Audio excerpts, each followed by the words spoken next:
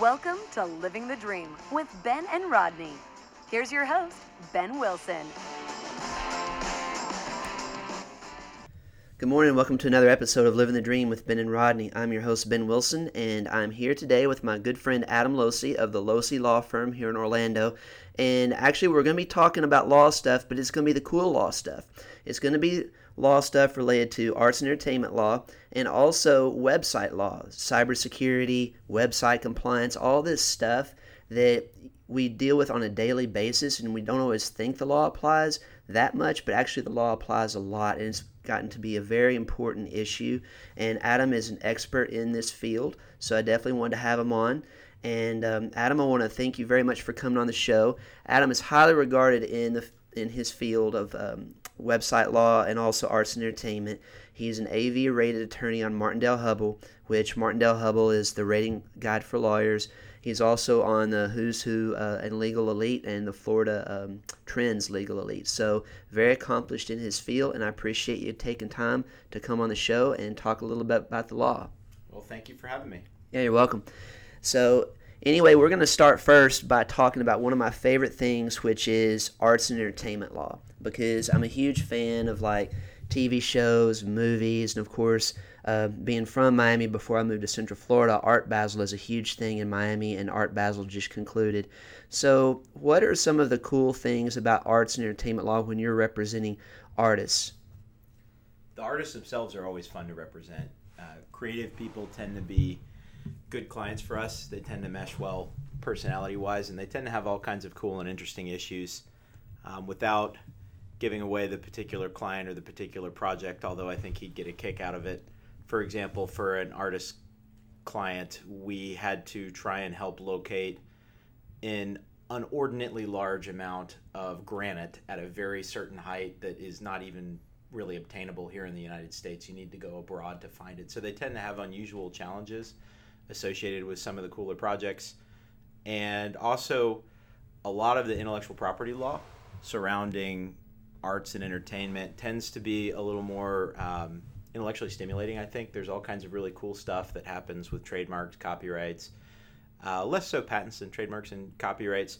For example, you can trademark a smell now. You can trademark a smell. You can. You can thank our friends at Play-Doh for pushing that barrier. I think it's described as like a earthy, heathery aroma with sense of cedar and a musk of vanilla. You have to describe it right to the USPTO, but you can trademark a sound, a smell. Speaking of arts and entertainment, we had one of our folks that I was walking through how to do a copyright filing the other day, and when we have folks internally that we're trying to teach things, like to do it by example. So rather than talk about it, we just wrote a haiku, a copyright haiku, and then I published it on Facebook by just putting it on Facebook, and then took a screenshot of that and then registered that with the Copyright Office. So I'm interested to see if that haiku is going to get rejected or not, because it's very short. So sometimes really short things don't meet the criteria to be an original work of authorship. Like a 3-word "here I am," you probably couldn't copyright "here I am" because it's not necessarily original and it's too short. I think the haiku will make it through, though. Yeah. Well, so I guess one thing with artists, you think, all right, they create this great work, this great painting or sculpture and stuff. How do they protect their interests through, I guess it's through copyrights and stuff, so that way they have the right where no one else is seeing this on YouTube or Instagram and then say, hey, you know what, I want to design that same thing, and it protects their business and so they can sell.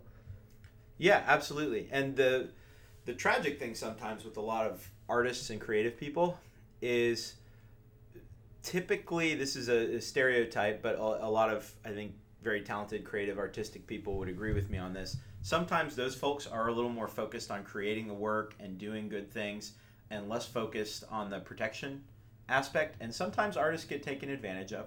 I've certainly seen it before. And the default protections on intellectual property really help them out in that a copyright, which protects an original work of authorship, like a painting, a poem, a haiku, a picture, a photograph, those copyrights inure at the moment of creation. Meaning, when you create a work, you have a copyright, period. Now, you need to register that copyright to get a lot of protections or to even sue somebody. associated with copyright infringement. That's a condition precedent to bringing a copyright action. You have to have it registered. Copyrights are normally pretty inexpensive to register as well, and you can register compilations of work. But the nice thing is the law gives you protection in original works of authorship right off the bat. Sometimes it's very easy to give that away if it's a work for hire or if you're doing something for somebody else. So I've often seen artists and creative people inadvertently surrender certain rights that they didn't really know that they were surrendering. A classic example is, I don't know if have you ever heard of Penny Arcade? I haven't. They have a really good webcomic. They were like one of the first webcomics, and I think they do some type of podcast and other activities. But the creators of it were very public about this, about how comical it was that they accidentally signed a contract early on in their careers, basically giving away Penny Arcade and everything that they ever created. I actually got a contract from a local periodical that they wanted me to write like a little article for them or appear on a show. I forget what it was. And in that contract, there was like a little boilerplate thing that said, hey, if you appear on our show or if you give us anything, you give us a right of first refusal in anything you publish for the rest of your life in perpetuity, and we own anything you publish that's ever related to law, like things that were just really draconian that no one in their right mind would agree to. And that's not an uncommon thing for people to push on an artist. And that's just copyrights. I can talk a little bit about trademarks too if you want. Yeah, well, I was just thinking from the perspective of, being from Miami, we just finished Art Basel down there in December, and of course it's a huge thing where besides the great events and parties and stuff, you've got all this unique artwork coming in. I mean, I'm sure saw the story where the person sold a banana taped with duct tape for $120,000, and you're like, I'm like, did someone really pay $120,000? But it's like, how do you, protect this, and how do you protect all these rights so that you can continue this, and now somebody down the road is just not copyrighting your or taking advantage of your work and making money off of your idea. And so I just kind of wanted to get more insight into that, because me, from my art perspective, I'm just a viewer. I don't really understand the whole business side of it. The business side is weird. I mean, the high art world, and I've had some litigation involving very, very, very high priced ceramics and some other arts. When you're spending hundreds of thousands of dollars to eat a banana or to buy a ceramic or a piece of art, that's a pretty limited market and a pretty limited amount of buyers that are looking to shell out a couple $100,000 or more for artwork. The issue of what's authentic or not is a huge, huge deal in that type of world. And also just some of the attention grabbing stuff, like eating the banana. Now, I don't know if that banana was magic. Like, I would pay $120,000 for a banana if it gave me like immortality or flight or something else like that. My understanding of it is that somebody ate the banana that was not supposed to eat the banana, which actually is probably conversion, isn't it? Like, yeah, it'd be technically it was theft. I mean, it was a comedian, and I saw it on YouTube or maybe it was Instagram or something like that, and the guy literally was at the gallery and walked up there and took the banana off the duct tape and ate the banana right there. And of course, then the art director was flipping out and all upset and this and that. But technically, yeah, that would be theft because someone paid for that. And Banksy didn't do and that owned it at that one auction where I think it was Banksy, where they had some art that had like a trigger where it shredded itself in the middle of the auction. It was, I don't know if it was a Sotheby's auction. I might have gotten the details wrong, but I'm certain that there was a very, very high priced piece of art that the artist built in a self-destruct and then triggered it to then like shred the art. So not uncommon for creative artistic types to want to do some things that may appear zany, but which may be art. I mean, again, this is probably worthy of a whole podcast, but what is art? If you think it's something that evokes strong emotion, the banana certainly did it.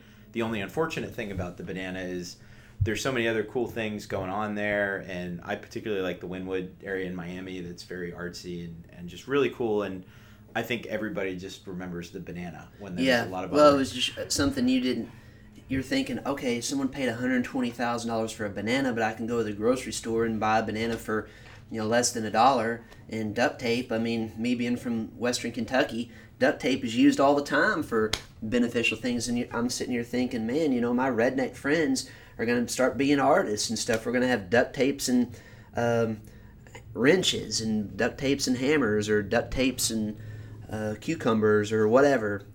This is just kind of unique. I guess one thing with art, I see a lot of artwork where they'll have like a classic photo of Marilyn Monroe or Jimi Hendrix or somebody, and they'll do like a different color scheme with that. How do these artists get the rights to do that and then sell it? Yeah, so great question. So that involves a concept called a derivative work. In short, a derivative work is something that is, I'm trying to think of the best way to paraphrase it, substantially based off something that came before, right? So if you have, and we're looking right now of a portrait of Benjamin Franklin, which I think is the original portrait by Joseph Siffred Duplessis back from the mid-1700s, if the plaque that I'm reading next to it is correct. Mm-hmm. And he's got a spacesuit on, right? So this is based on an original portrait that was made hundreds of years ago, and then there's just a spacesuit slapped on it. Mm-hmm. So the thing we're looking at now is a derivative work. This is a derivative work of that original portrait back in 1725. Mm-hmm. And the copyright protection on that has long expired. Copyright protection has a shelf life. It's been pushed back a number of times, but after a certain amount of time, you can take a work and you can base something on it because the original protection has elapsed. There's kind of a fundamental policy in some of the law that we have in copyright and patent law, and that copyrights give you a monopoly. They give you the only right to create, reproduce, or sell your original work. Patents do the same thing, but they're limited in time. Mm-hmm. The price that you pay from getting that monopoly it's limited. So you get a monopoly, you're the only person that can sell your poem, that can sell your photograph for a certain period of time, and then when that time elapses, anybody can use it. Anybody can base something else on it. So that's how this exists without being copyright infringement. But there's also something called fair use. Mm-hmm. That is typically a 4-factor test that the Copyright Office has a really good library called the Fair Use Index, if anybody ever wants to dig into that's listening, that talks a lot about the parameters of it. But the short version is, depending on the use and depending on what you're doing with something, you can often take a work, even when you don't have permission, and use it for a parody, for educational purposes. A lot of times when you're criticizing something or you're evaluating something, there's no way to publish that criticism or evaluation without mentioning the original work. Like if you're doing a book review on a book that you read, you may need to publish the name of the book, right? Mm-hmm. Or you may need to publish an excerpt from the book, but you probably wouldn't need to publish the whole book. So the way that you see some of these things are either through fair use or the expiration of the original protection, or sometimes it's just licensure or permission. Mm-hmm. Like if you walk around our office here, you'll notice a lot of photographs that are placed. All of those photographs, and pardon me, because I'm walking around, this is displayed pursuant to an Unsplash license. So all the photographers that have done some of these works have made these photographs free for commercial use. Mm-hmm. If you're an artist, you're a creative type, and you want something to be seen, to be loved, to be admired, when you walk around our office, you'll see every artist's name, the photograph, when it was taken, their website, displayed pursuant to that license, because they want people to take these things and use them and display them. So there is a trend, particularly I think on emerging or newer artists, to throw their works out there and say anybody can use this for any reason they want. I just want it to be appreciated. Mm-hmm. Right. So they're just doing it mainly for the exposure and everything. Yeah, absolutely. So, and it is interesting because if I remember right, I think the patents isn't a patent. I forgot, it's 10 years or something. I know for trademarks, I think it's like is it 5 or 7 years, and then you can renew it. So a trademark copyrights protect original works of authorship, right? Mm-hmm. Then patents can protect things that are essentially unique inventions, or you can have design patents and other kinds of... Yeah, like a design for a medicine or something. Absolutely. Trademarks protect identifiers in commerce. They protect brand names. Like right next to me, I'm holding a T. It's an Oyocha Ito N T, and you see there's a little design label on that T. Or the phone in front of me has a little Apple symbol on it. Mm-hmm. Those identify things, services, goods, smells even, right, with Play-Doh that identify a brand name to somebody. And they don't even necessarily protect against two companies using the same name. So have you ever eaten a Dove chocolate bar? I have. Have you ever used Dove soap? I used it this morning. Did you try and eat the soap? Not today. Yeah, I mean, you'd have to be pretty hungry. Have you ever tried to wash yourself with a chocolate bar, though? I haven't, but you know what? I have seen people who have. Well, I mean... That was after they had too much to drink. But... Yeah, I was going to say, Kentucky bourbon aside, most people aren't going to try and wash themselves with it. So Right. it's trademarks even allow two goods or services to have the same name as long as there's no likelihood of consumer confusion Right. between them. So trademarks are kind of the brand name. Those can last forever. I mean, as long as you're using the brand, Okay. you can have them lasting for near perpetuity. For patents, it's kind of a shorter fuse. I'm actually not a huge fan of patents, and I can tell you why in a very quick nutshell. Patents tend to be very expensive and difficult to get, and expensive and difficult to enforce. And you also have to open your kimono to everybody, worldwide that can go on Google Patents and look up what you're doing. Mm-hmm. Wherein another form of intellectual property protection is a trade secret, like the Coke formula. Coke formula isn't registered copyright because they'd have to register it with the Library of Congress and it'd be public. They haven't gotten a patent on the design method as far as I know, or on the method of creating it that includes the formula, because if that was the case, the Coke formula would be public at this point. Instead, if you take reasonable efforts to keep something confidential and that thing derives independent economic value from not being readily known, then you're typically going to be entitled to protect it if somebody else tries to steal it, copy it, do something like that. In fact, I think it's funny, time goes really quick. It feels like this was yesterday, but I think it was like almost 4 years ago, maybe 5 years ago, that the Defense of Trade Secrets Act came out, which was a federal trade secret law, which was new. In the United States, trade secrets had been a state-by-state analysis, and there's a federal law now that can protect trade secrets. If you're a company, you need to have certain language in your agreements to take advantage of that, and there's some other things about it. But I am a big fan of trade secrets because you don't have to pay anything to register them or to create them. You just need to keep them secret, keep them safe, and I have a couple little tricks we talk about some other time about how to keep them. But trade secret protection never expires. If you keep a trade secret for hundreds of years like Coca-Cola has, it's got protection forever. So, since I'm a huge Seinfeld fan, that reminds me of a situation where maybe this particular person should have hired a lawyer for trade secrets, the soup Nazi. Remember when he had the soup recipes and it was like in a cabinet, and I think Elaine ended up with a cabinet and she found the recipes for the soup Nazi's recipes. So she walked in there because he had like kicked her out or whatever, and she's like reading off and she's like, "You're done, soup Nazi. Next." That would have been a perfect example of a trade secret. You gotta have the slap too of the counter. So that would be an awesome fact pattern for like an 8th grade mock trial, because if I recall the episode, didn't he leave him in like a cabinet? It was a cabinet, and Elaine ended up buying this cabinet. So that would be a fun trial, because one of the elements in trade secrets is you have to take reasonable efforts to keep them safe, to keep them protected, right? So if Elaine got sued, Elaine would probably say, well, you didn't take reasonable efforts to keep it secure. You put it in this cabinet. I just bought the cabinet. But for all you know, I forget whether it was stolen or whether he just put them in there. But once the cat's out of the bag on those, you're done. And that's a particularly salient example because recipes, you could copyright like a recipe book or some of the ways that they're put together, but it's very, very difficult to protect a recipe or a formula. That's why most recipes and formulas are protected as a trade secret, because you can't have a copyright on half a cup of flour and a cup of water and expect nobody to do that again. Now you could put a cookbook together to protect it, but that episode was really good. That was one of the best. Yeah, and that just popped into my mind because, as you know, everything, unless you're like a parent of like a child or something, Seinfeld's pretty much addressed everything. So, well, that kind of is a good point to transition into the world of arts and entertainment.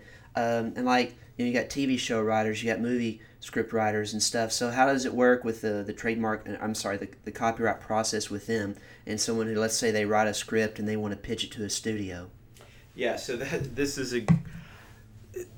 where the idea, and I say the idea to talk about the concept of the idea, can be near impossible to protect versus the actual wording of the idea. So when you tap out a script or you tap out a short story or whatever, the copyright inures when you create that. Mm-hmm. So you're safe there. Right. So let's say I tap out a script associated with like going to old houses and looking at one of those ghost story types of shows, and I show that to a studio or someone else. The fact that I've created that work, they can't just go and rip that off and take it word for word, but they could absolutely take the idea. Mm-hmm. They could take, oh yeah, that ghost show that Adam put together, I think that's a great idea. I'm not going to hire Adam. I'm not going to use the script. I'm going to hire my own writers, but I'm going to take that idea. Mm-hmm. So how do you protect that? Well, then you can get an NDA.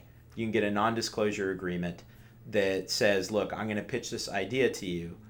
Maybe it's the sticky note. Right? Like, say the sticky notes weren't invented. Let's go in an alternate reality now. It would be very difficult for me to patent, copyright, trademark the idea of putting adhesive on the back of a piece of paper. Mm-hmm. That kind of protection, probably impossible for me to get something that broad. So if I want to pitch it to 3M or whoever makes the sticky note, I probably would want them to sign an NDA first that says, hey, I'm going to tell you an idea.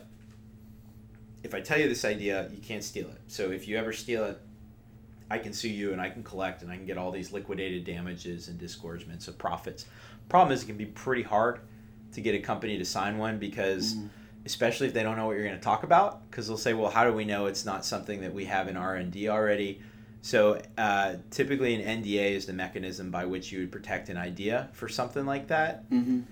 But it can be really, really hard. In fact, a lot of companies, and we draft some of these, have very regimented, unsolicited submission policies that say, hey, look, we don't even want you to send us your ideas because we don't want some kind of claim that you gave us the idea for the sticky note when actually we had a prototype when you sent us this email about it. Well, so how does it work then if someone's wanting to come up with a story or for a movie or a book or whatever? I guess with a book it's a little bit different because you write the story, you reach out to a publisher, and I mean you have the copyright, but then they help you with that. But with a movie, I mean if you're reaching out to MGM or whoever, you don't really know if they have something like that there, but you don't want them to take your idea and make a movie and you don't get paid for it. It depends whether you're kind of part of that system and what your track record is. The issue with ideas, whether it's ideas for a movie or it's an idea for a new invention, is they're a dime a dozen, right? A lot of people have a lot of ideas. And typically if you were to go to a studio or something else like that without a track record of success or being Jon Favreau or somebody like that, you say, I have an idea and I want you to sign an NDA, chances are they're not going to want to do that. Right. If you have a track record of success and you're somebody that they really want to do business with, then sure, you can get leverage and you can get an NDA. Probably, a lot of times they'll want to couple that with some kind of right to produce something first. There's also something called a shopping agreement that's pretty common in the entertainment law context, where you'll give a show idea or a concept to somebody or to a network, and they will have the exclusive right to do something with it for a certain period of time. Mm-hmm. And that's heavily negotiated. Because sometimes if you give them 5 years, it could just sit on the shelf. If you give them 6 months, then they kind of got to act on it. And then typically, if you can, you get some kind of upfront payment so that they have skin in the game. Mm-hmm. But a lot of it's just negotiation on what leverage you have. And the leverage that you have typically depends on your track record. I mean, in really almost any field, the best indicator of future performance is often past performance. So If you're somebody trying to break into the industry, real tough to do things. If you've won a couple Emmys, then things can be a little bit easier. Since we're in Orlando, there is a lot of entertainment stuff going on, but it's like through the theme parks and things like that. Do you see a lot of arts and entertainment like in the TV world going on here as well, or is it pretty much like a lot of Los Angeles? I know Miami has some going on, but really truth be told, it's more like Telemundo and the Latin TV networks and stuff. But what do you see going on here in Orlando and just Florida in general? Well, I certainly know somebody who made a good run at trying some reality series and some other things like that here. Orlando can be, I think, a little bit more difficult of a place just because, like you say, Los Angeles or a lot of other markets, there's just more going on. There's more of a talent pool. I haven't followed this lately, but I know that Georgia was trying to pull a lot of people with a lot of incentives and other things like that. I think Tyler Perry was doing several of his movies out of there because they had the grants and for funding and stuff, which Florida, really cut back on that. Yeah, and again, I'm not knowledgeable enough on it to really opine one way or the other, but I certainly know if you're producing a television show, a reality show, a movie, whatever, certainly part of it is economics. And if there's an environment where you can film something and it's easier, part of the problem is not only the money, but it's just getting stuff done. Like you need to get permits if you need to close a street down, if you need to do other things. I do know through some of the folks I've worked with that some cities and areas, they'll just say, oh yeah, I don't want to film it. Like it's a huge pain. It's trouble logistically. And then some areas are just a little bit more friendly for that. Yeah, got it. So we talked about, artists and their protection through copyright law and the same with actors or writers and things like that. But what about the actual actors if they're like negotiating a movie deal and things like that? I mean, what are some of the things that you as a lawyer help them with? That is where the legal and the business side blend a lot, because a lot of those negotiations are just all about leverage, and a lot of it comes down to credit. Somebody might want to be an executive producer or have their name listed in a certain thing, which may not seem like a lot, if you're thinking about it externally, but which is really important to the person and to their careers and what exact title they have when they're attached to a certain project, how they get paid. The writers are always fun. That big Motley Crue or Rolling Stones, the fireworks writer story. Have you ever heard that? I haven't. So there used to be a writer in one of those contracts that said that they wanted a bowl of like single colored M&Ms. I forget if it was like red M&Ms, and they wanted 50 and they wanted them placed a certain place. And they had that in there not to be a pain, because it was on like page 22 in the fine print of a 50-page contract that also had a lot of very detailed language about pyrotechnics that could potentially be fatal if done wrong, right? If you put 50 pounds of gunpowder rather than 5, that can kill your lead singer. So what they would do is look to see if they got that one little detail right, that little bowl of red M&Ms was ready for them, and if not, they knew they didn't read the whole contract, and they would go back and audit and do all kinds of stuff. Yeah. One of my favorite games to play, we can play it now if you want, or we cannot play it now, is if you had unlimited power, and I like to do this with clients because it's kind of fun to get to know somebody, in a negotiation, and you had a contract writer, and you can be a singer, you can be whatever you want, and you get to pick 3 like wacky things, whatever you want, no matter how expensive, private, anything you want, that you can put in your contract writer for you to do or enjoy before you have to perform. What would those 3 things be? Aside from the money part of it? You could have like a pile of cash. You could have like a pile of $1 billion. This is totally fictional. It can be whatever you want, but you get 3 things. And the idea behind it is you're going to perform right afterwards. So something that's like pre-performance is what you want to go for. Well, I mean, assuming, I've gotten paid what I want to get paid and all that stuff, I mean, knowing me, I'm probably going to get there and, I'm going to be hungry. So I want to have some good food. So I'd probably want to have, some good chicken strips and definitely some chocolate chip cookies there to eat. But, I definitely want to have a good food set up. But nothing like crazy, but just to make sure I had that. I'd want to have Rodney, my bulldog, accommodated so that he could be there. Like a pet massage? Like, is he going to just so he's there, and just so I don't get there and they're like, oh yeah, he can't stay here or whatever. So I'd want him taken care of. I don't know, it'd probably help to have, someone like not Sofia Vergara because she's married, but obviously has some fans back there. You want groupies? Well, not a Motley Crue level. Right. No, I got nothing that. like that or Def Leppard or anything groupies. like that. Exactly. That's a good one. So you got chicken strips. Any particular brand or variety, or because remember, you can tell them, I want 4 chicken strips, and I want it. Well, I'd want it. I'd want at least like a bucket of like 25 or 30, because you know, you got to eat a little bit before, a little bit after, all that stuff. So I definitely have that. I mean, and I'd want a good meal out of it too. So like every day for lunch, well, not every day, but almost every day, from my office, I go to Sonny's Barbecue, and I get like grilled chicken. I get green beans and sweet potato, like almost every day, because it's like I love the chicken, but I also want to eat as healthy as I possibly can. So I'd want something kind of like that. And then I love chocolate chip cookies, but I'd want the slice and bake from Publix. Oh, and you can tell them too. I mean, you can say, I want the cookies to be directly out of the oven at 350 degrees with the slight melt, and I want 8 of them in a... I mean, you can get as detailed as you want. Exactly. Well, I'd probably need more than 8. Really? Yeah, I'm well, impressed. I mean, because I have like really high metabolism, and so, I mean, I can eat a lot, and I just don't put on a whole lot of weight and stuff. So, anyway, I can go through a lot of chocolate chip cookie dough and the cookies. But I guess it'd be it, because I really wouldn't be like a very demanding star. I mean, you hear some of these celebrities that they're like, Beyonce has like a list of high demands. But now that you mention that about the thing with Motley Crue, maybe it's not only that she wants it just for her own expectation, but she wants to make sure the venue read the contract. Yeah, and I mean, some of them are just picky because they have the leverage and they don't care. I mean, I think in some of the ones that I've encountered or read,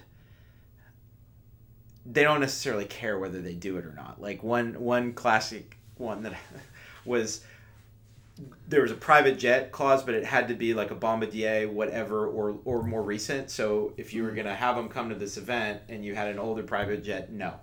It has to be like a certain level of private jet for them to come.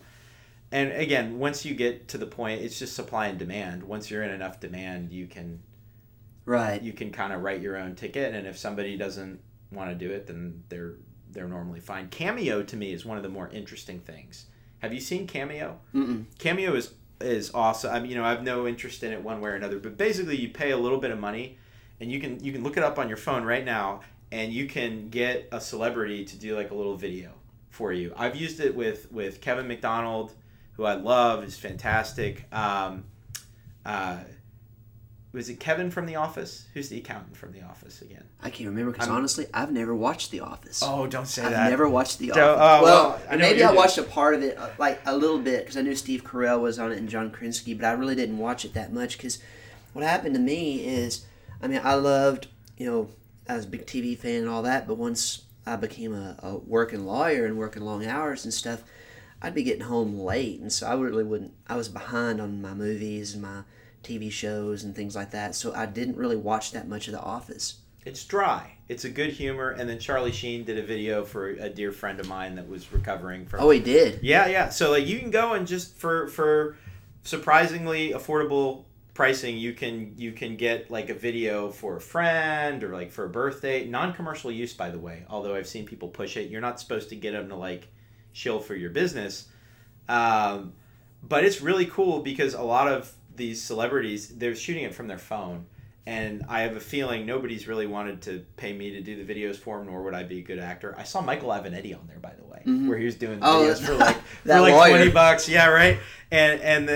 So they just press the little button on their phone, they record a 10 or 30-second video, whatever it is. Andy Dick actually does some really long, impressive ones. And they make like $100, $200, whatever.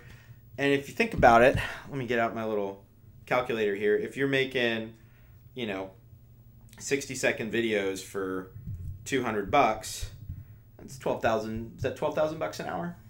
Mm-hmm.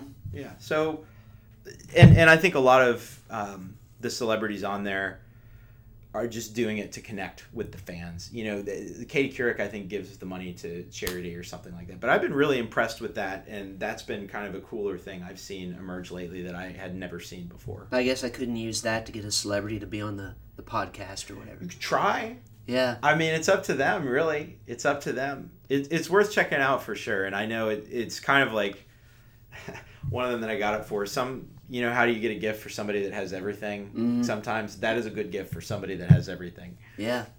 Well, you can also get them like gift. I mean, we just finished Christmas and everything. I mean, now my shopping is pretty much gift cards, and it's like, all right, I'm getting you a gift card to Walmart or gasoline cards or whatever, because I'm like, I know someone can always use that. Gift or cards are Publix. great. So transitioning in, you know, you talked about the Cameo thing. One of your specialties is the world of website law and, you know, all this with technology law. You know, now technology just kind of dominates everything we do. I mean, you've got people who are huge with Twitter, Facebook, Instagram, of course, websites for everything, apps for everything. What are some really hot trends right now from the legal side on technology law? And just cool things too. Sure, yeah. So aside from the IP stuff that we talked about a little bit, I have seen some really interesting advances and in AI in trying to replace lawyers and provide. So one of the big problems with lawyers is that they're expensive. So in the United States, for example, lawyers are typically, we put a very big premium on justice and procedure and regulations, but because of that, lawyers are transaction costs, right? We are. And we That's add what I value. do. Right, we add value. A good lawyer is going to add more value than they're charging you. But still, at the end of the day, a lawyer is a transaction cost. And so typically, the more you can eliminate transaction costs in business, the better, at least in my opinion. And so a lot of the problems that are created by technology, I love it when they're solved by technology. Like here at our firm, you know, we use, well, I'm not going to say the platform. For security, people try and hack us a lot because of what we do, so I don't like to talk about the specific technology. But we use technology that automates a lot of things associated with international trademark portfolio management, with compiling closing binders and doing transactions. So like we have a lot of tools that ordinarily you'd sick a paralegal on something for a day or more, but it's just automatically done. And so that is like the holy grail of technology and law to me. It's taking a piece of technology or a process and throwing it at something to solve a problem that's caused by technology. And something really cool I've seen is AI, the parking ticket lawyer. Have you seen this? There's some guy in England, I believe, that created it. And a lot of AI is just a binary decision tree. I wouldn't really call it true AI necessarily, but when you say AI, what do you mean by that? Artificial intelligence, which is like the buzzword of the year, right? Right. And that I hate using buzzwords because they're often meaningless, and I often feel silly saying like synergy and AI and game change, right? But truly, artificial intelligence is a very real, important thing, and making legal services available to people that either can't afford them or wouldn't get the value out of them, I think is a really important, great thing for technology to use. I'm not hating on LegalZoom or anything that's come before, but I haven't been terribly impressed by a lot of things that I've seen that have developed over time, with some exceptions. And there's this great automated ticket bot that essentially, if you get a parking ticket, you go in and you kind of chat with it, and it prints up your appeal or your whatever, and it has an insanely positive success rate at helping people and helping get over these tickets and do these other things. And I think that has been one of the coolest legal technology things I've seen. I fully hope and anticipate that a lot of what lawyers have done in the past 10 or 20 years is going to be made completely obsolete by technology. If you want my 2-minute soapbox kind of law and technology, I think in the 90s onwards or late 80s onwards, technology caused a lot of problems in the legal profession in terms of like the volume of documents involved in lawsuits, all kinds of other things that people wound up spending a lot of money on having lawyers and paralegals do things that no lawyer or paralegal should rightly do.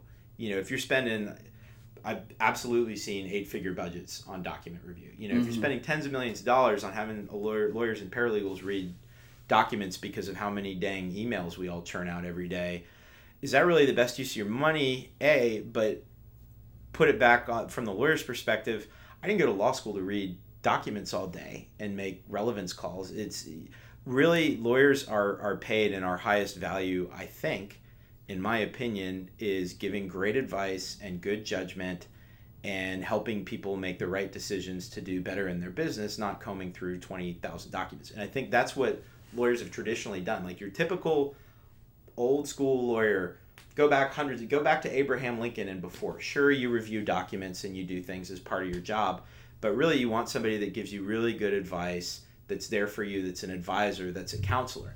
And I think that's what the legal profession is swinging back to. I think in late 80s, so the past, gosh, it's 2020 now, isn't it? It is. Oh my God.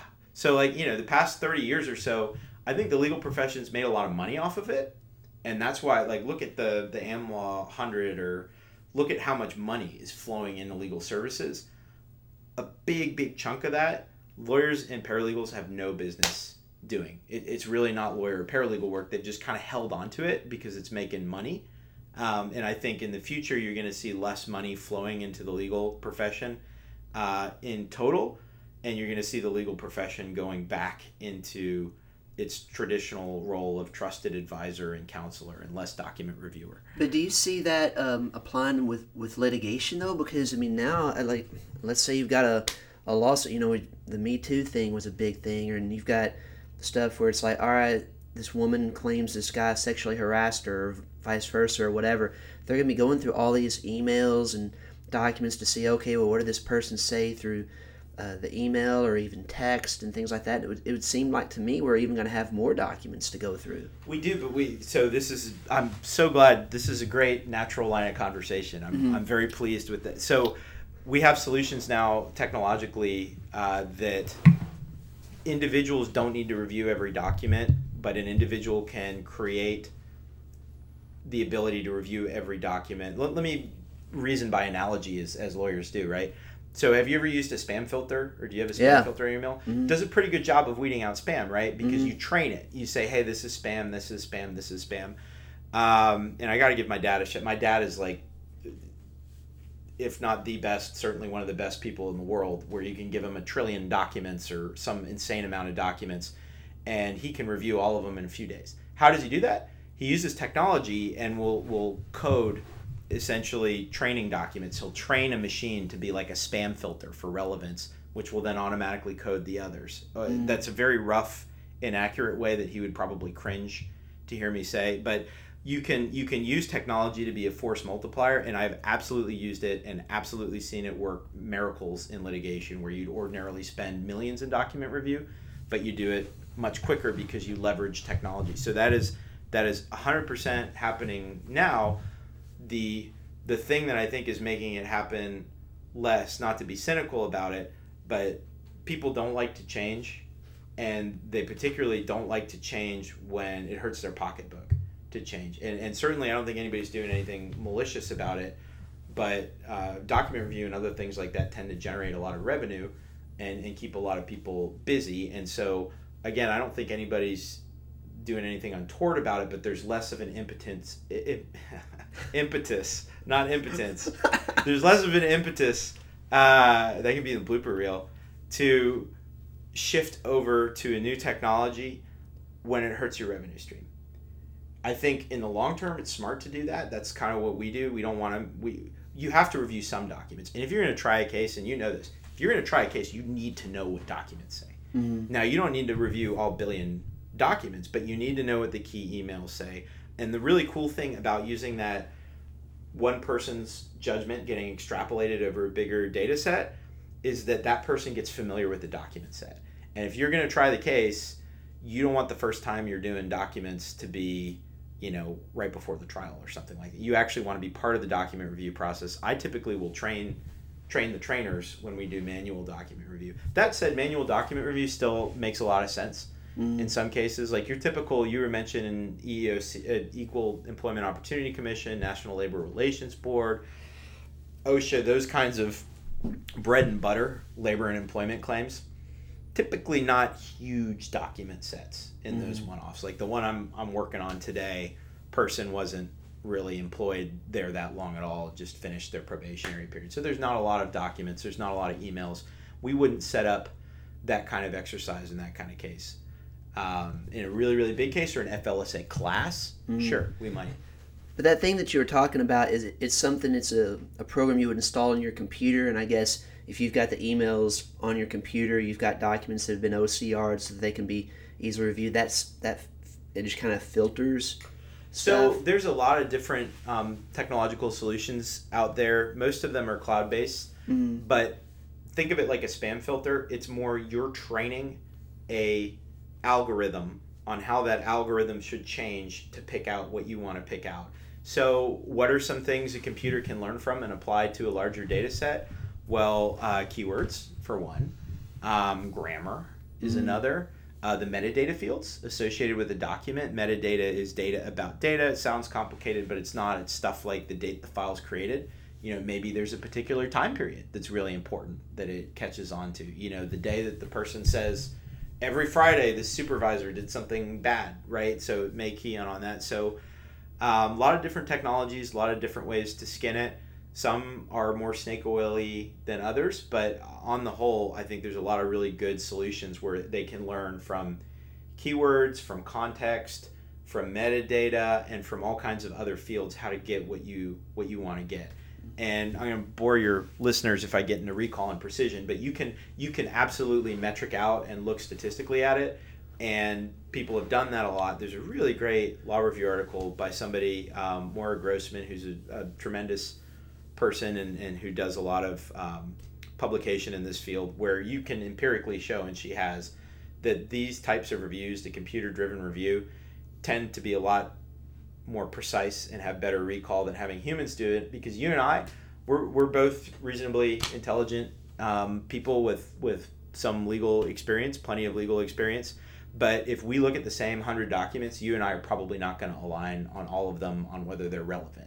Just because different judgments, right? And when you have one human that's training it, it leads to a lot more consistency and a lot of problems with big document review projects. And I've been part of some where we've had hundreds of document reviewers working a lot on a lot of things. There's a lot of summer associate and first, second year lawyer. Well, I mean, when you're getting into that level, I've never done that. My old firm, I don't think I've ever been in a project where we had 100 associates working on it. We would go to an outside contract reviewing company that charges a lot less, that has lawyers that all they do is doc review, and you get 100 people looking at stuff. You train them. I mean, you get on a video conference, you train them all, you give them a guide, but 100 different personalities, 100 different life experiences, they're just going to see things a different way. Yeah. What about the world of cybersecurity now? And this is something where a lot of my listeners, they're going to be their own business owners and stuff, and you always hear about companies getting hacked and this and that.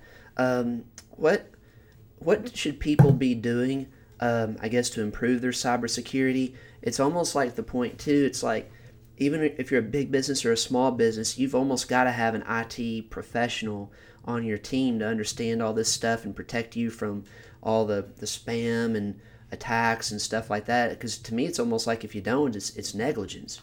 Well, I don't know. I mean, it depends, right? Because mom and pop kind of business, to expect them, if you're running a bagel shop, expecting you to have a full-time IT person is just, or at least, not necessarily an employee but at least someone that they have to step in and advise them on it. Right. Although I'll say, we were talking about this before the show about how it's insane the amount of things you can learn from YouTube and from just going online. And something, again, I grew up with technology. I'm very comfortable with it. It makes me really happy. You can see like the drones and the VR set around my office and stuff. So I may be a little biased, but I think people tend to put a little barrier towards technology, especially with lawyers, especially lawyers of a certain set, where, technology, I have nothing to do with that. I don't even know how to send an email, blah, blah, blah.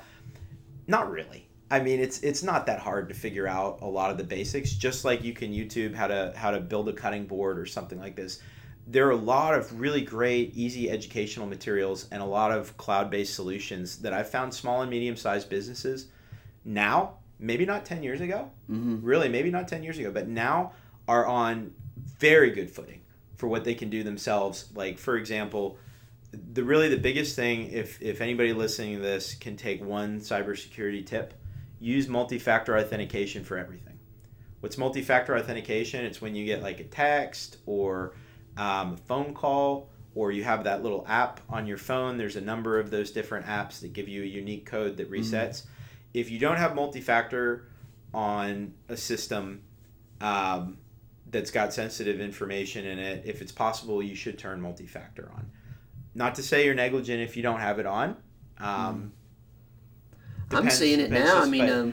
But we do a lot of compromise work. We do a lot of work associated with data breaches, and turning on multi-factor is normally clicking a switch in a lot of circumstances, particularly for small and medium-sized businesses. In fact, we're not a big firm, by the way. We use cybersecurity as a marketing point at this firm, especially when we're doing work for healthcare or financial institutions. In that, I've found, we have daily pen testing. We have a company that tries to get somebody every single day. We have multi-factor on all our systems. We have a lot of some secret sauce, some not so secret, that we love to tout, and it's pretty easy for us to do because we're small. Mm-hmm. If we were, 500-person company, having daily pen testing every day on somebody would actually still be quite feasible, but would be a little bit more difficult of an endeavor. And when you say daily pen testing, that's where, you're having it where your employees have to log in? No, we have an outside company that tries to trick our people every day. They pick somebody every day, and then they try and trick that person into giving up their password, into clicking a link, into doing something else. And what we have found, aside from scaring the living daylights out of people occasionally, I've had more than one person come into my office kind of white as a sheet, being like, "Oh my gosh, I just press this button." It keeps people on their toes, because if they click a button or if they do something else, there's really no harm done.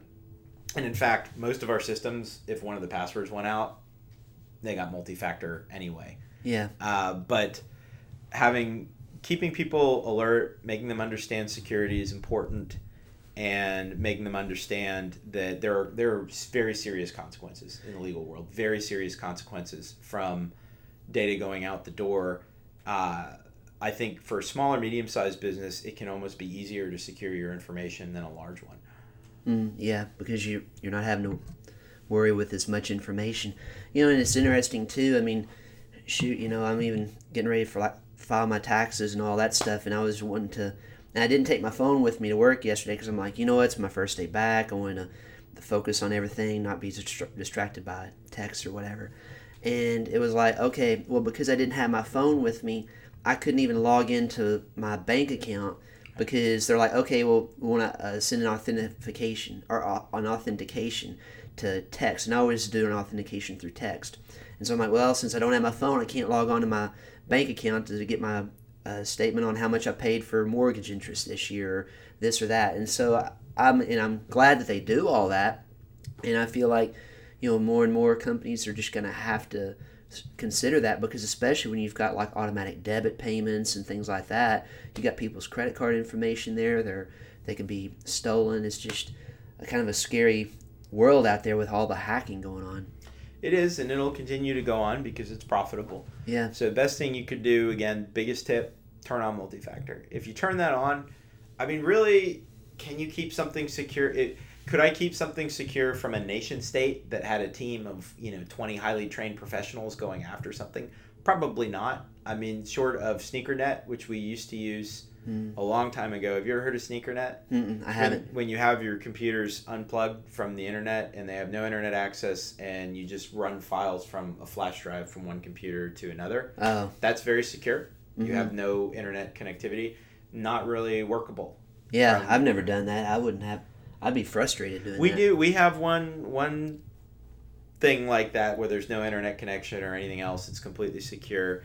It's fine for working within an office, like in the space around you right now where you're all next to each other. But using a VPN, a virtual private network, turning on multi-factor authentication, and good password management skills will get you through most of them. Because most hackers, they want to make as much money as they can from the lowest hanging fruit, which makes sense. There are hobbyists or people that do mean things just because they get kicks out of it, which, I think kind of stinks. But there's also a lot of white hat people and a lot of great people in the information security community that help on these kinds of things, and most of them will tell you, if you do the very, very basics, it's kind of like locking your door or your car door. Like, I live in College Park, and a lot of times we get a lot of burglaries well, I'm not even going to call them burglaries. I don't think they are burglaries. It's just people walking around checking car doors. And if the door's open, they take the wallet. If the door's closed, they walk on. I guess the same thing for like your cell phone. I mean, almost everyone now, you have to have a password to get in and all the secret things on that to protect your phone. Because, I mean, just think of all the valuable information that you have on your phone. Oh, yeah. Absolutely. So I want to transition a little bit into the world of social media, because it's interesting because, I mean, Facebook's not going away, Instagram's not going away, Twitter's not going away. It doesn't seem like to me. But people tend to get into a lot of trouble on social media through things that they post, and then their prospective employers check on that stuff. And I guess it's legal. I think it's legal for them to check on that. But what's advice for people who are on social media on things they should not be doing, so it doesn't hurt their prospective careers and stuff from like an employment law situation? So two answers for that. We typically represent companies, management. So there's the company side, and then there's the employee person side. From the person side, what's the periodical that you read the most? What newspaper? Yeah, I'd say Miami Herald. Okay, don't put anything on social media you wouldn't want to see on the front page of the Miami Herald. Yeah, or don't put anything on social media you wouldn't want your mother to see. Right, one or the other. And so putting aside all the other issues, the stuff is out there. People can get at it. People can see it and save it. You just don't post anything there that you wouldn't want to be made very, very public. Mm-hmm. That said, sometimes people hack accounts and put things on the account that you're not putting on there. So protect them. Protect them with multi-factor. Most of the major platforms do have multi-factor. And just don't put anything on there that you wouldn't want to see on the front page of the paper. So kind of some common sense rules. Common sense rules. And from the company side, it's a lot more dicey. You got to be careful what you do from an employment context. For example, are you only looking at the social media profile of candidates of a certain race or gender or something like that? You have to be very careful if your hiring processes involve scanning social media. You also have to be careful because something called the National Labor Relations Act, the very short version is certain collective bargaining or action activities you can't really stop as an employer. It's against the law to tell employees you can't, in most contexts, there are some exceptions to this, but to tell employees or others you can't talk to each other about collective bargaining with a company. So when companies start messing around on social media and looking up stuff, there's nothing per se illegal in most states about that. I know there are some individual states that have legislation that specifically address what employers can and can't do with employees in social media. I mean, heck, there's probably like 13 states that prohibit you from even asking what somebody's salary was. Like there are very granular, specific labor and employment laws where, and that's Catherine. Yeah, no, the whole employment law situation. I mean, it's like a completely different animal when it comes to the law, and it's kind of like in the law now. I mean, I've always practiced real estate law, but really the legal profession is kind of like a doctor almost. It's like, you have specialists, and you think of your specialty, and that's what you focus on. But if it gets into employment law stuff or tax stuff, things like that, I know just a little bit, but I mean, something I definitely wouldn't give an opinion on. And even so, it's such a specialized thing that lawyers just kind of find their niche and specialize in it. There is. I mean, there's a lot of work there too. I mean, we do a lot of the day-to-day work.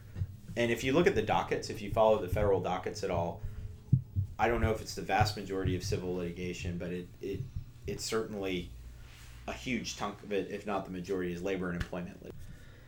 So I want to transition now to a topic that I find very interesting, and that's the world of website law.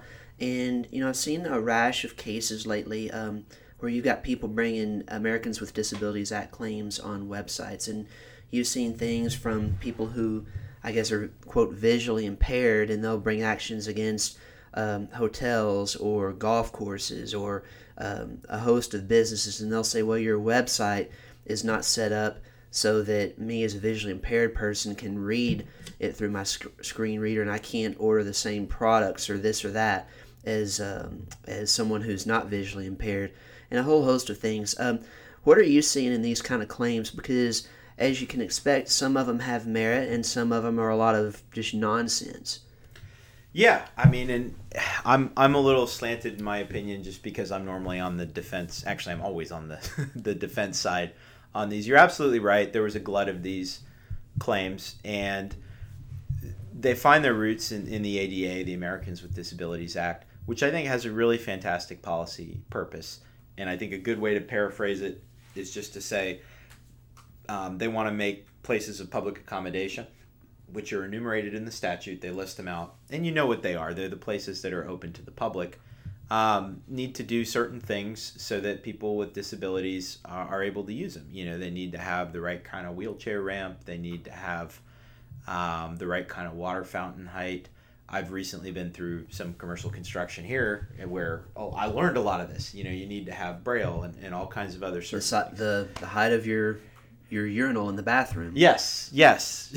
Honestly, when I was going in there, I was like, because sometimes, I mean, I don't mean to be politically incorrect on things, but I went into this bathroom and I saw this stall that was, this urinal that was just so low, and I'm like, I guess that's designed for kids.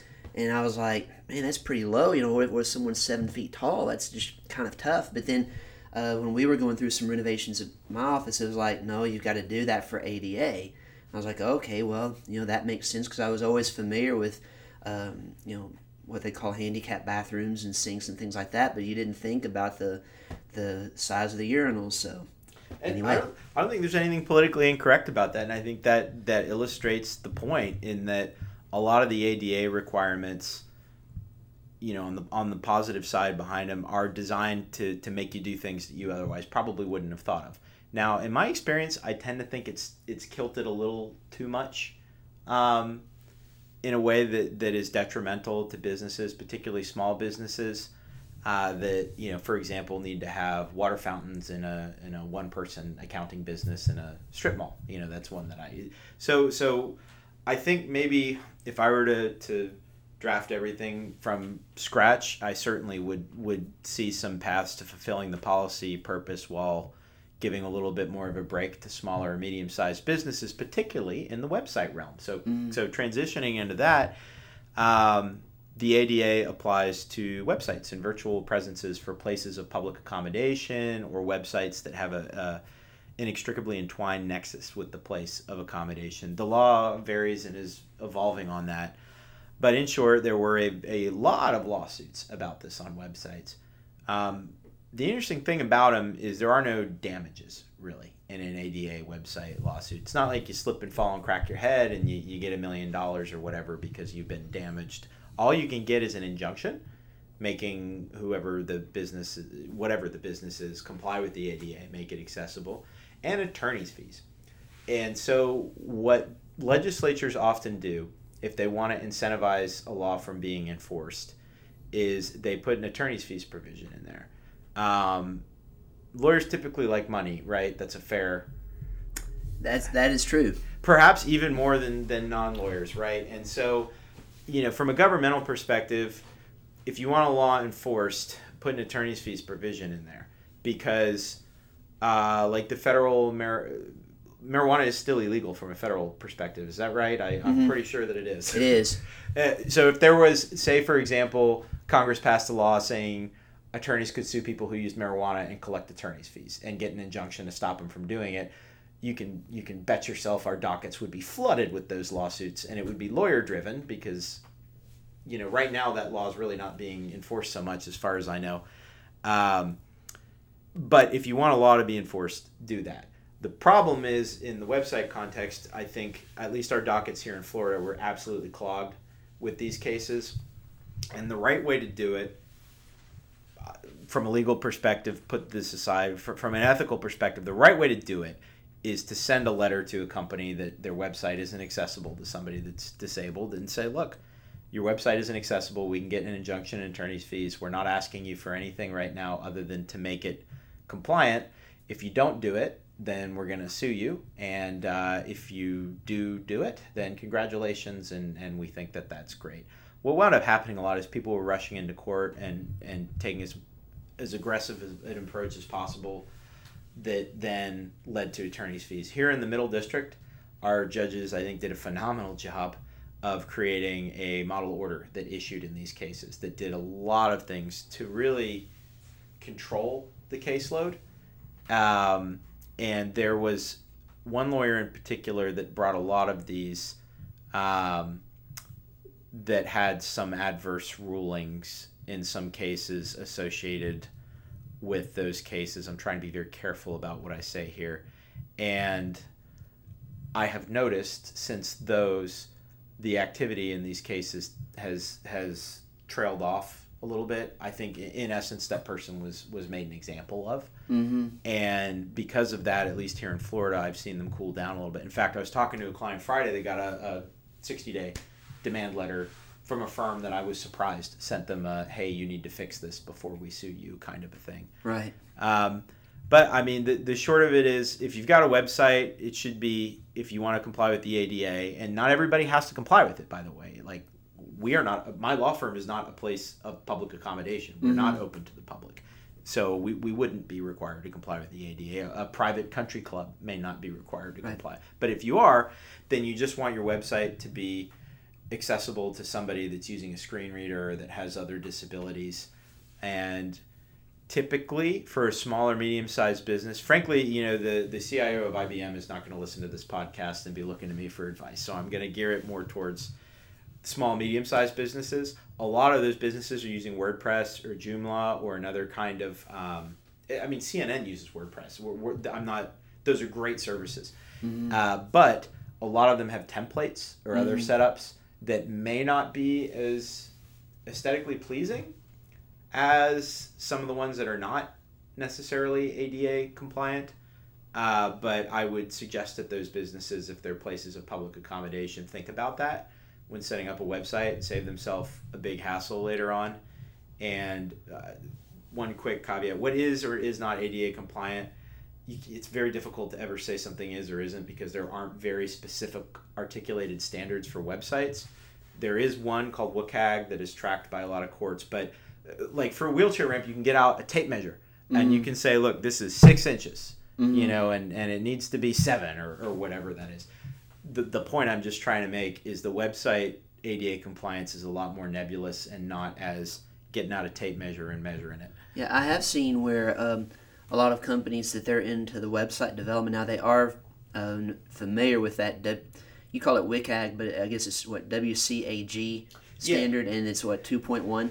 Website Content Accessibility Guidelines, I believe, is what the acronym stands for. And and some of that is talking about contrast of fonts. If you have a menu or something up, if there's a graphic that somebody with the screen reader can't read, that's something people often complain at. Where it really gets kind of murky is like in payment processing and scheduling and some of the other functions that aren't just displaying raw text on a screen. It's not that hard to make raw text on a screen accessible to a screen reader. It's a lot harder to make like a booking engine or a payment processing engine or a scheduling app or something that is designed to be very creative and visually appealing and interactive, like a Flash. Well, Flash is almost, I don't think Flash is dead now, but you don't see as many Flash animations anymore. Something like that is hard to make. Well, I know some businesses, they would direct online payment like to a PayPal option or, but like with a hotel, though, you've got hundreds of people every day going to that. So I guess a hotel, if you're somebody like a Wyndham or somebody like that, you're going to have the technology budget, I guess, to go ahead and have it where you're not going to PayPal for people to pay. They're paying directly through your site. And I guess, to me, the hotels were the ones that, I know they were named in some lawsuits on that, and they had to address it right away. But, they're constantly having people pay online for their services. Most businesses are. Airlines. Yeah, most businesses are either themselves or through an intermediary. Heck, we don't have like a publicly facing payments website, but it's pretty rare that you find a business now, even B2B, we're B2B. We're not a B2C firm, but we still, take payments online through a payment processor.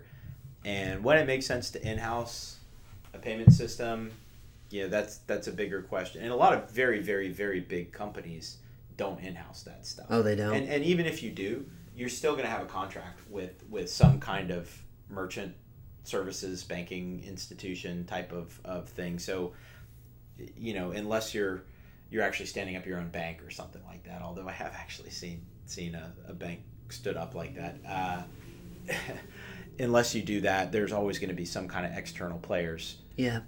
I guess the thing with those claims, it was usually a situation where when I would see the stuff like in the legal emails about cases and just stuff going on, it was usually a plaintiff who was like, now in the hotel, I can see that, but I read about some with golf courses or some of these parts, and you're like, the plaintiff would be somebody who you're like, I don't really think that person would even be using that particular facility anyway, but it was just part of the game. And but on the other hand, though, it, like you said, from a business standpoint, if you don't have a disability, sometimes you don't think of those issues, and that just makes your business more, I guess, better. Your website's cleaner, it's prepared to serve everybody, and so I guess, yeah, you always hate to get those kind of actions brought against you, but if you can upgrade and make your situation better from a business perspective, that can be a good thing. Absolutely. And we say this in most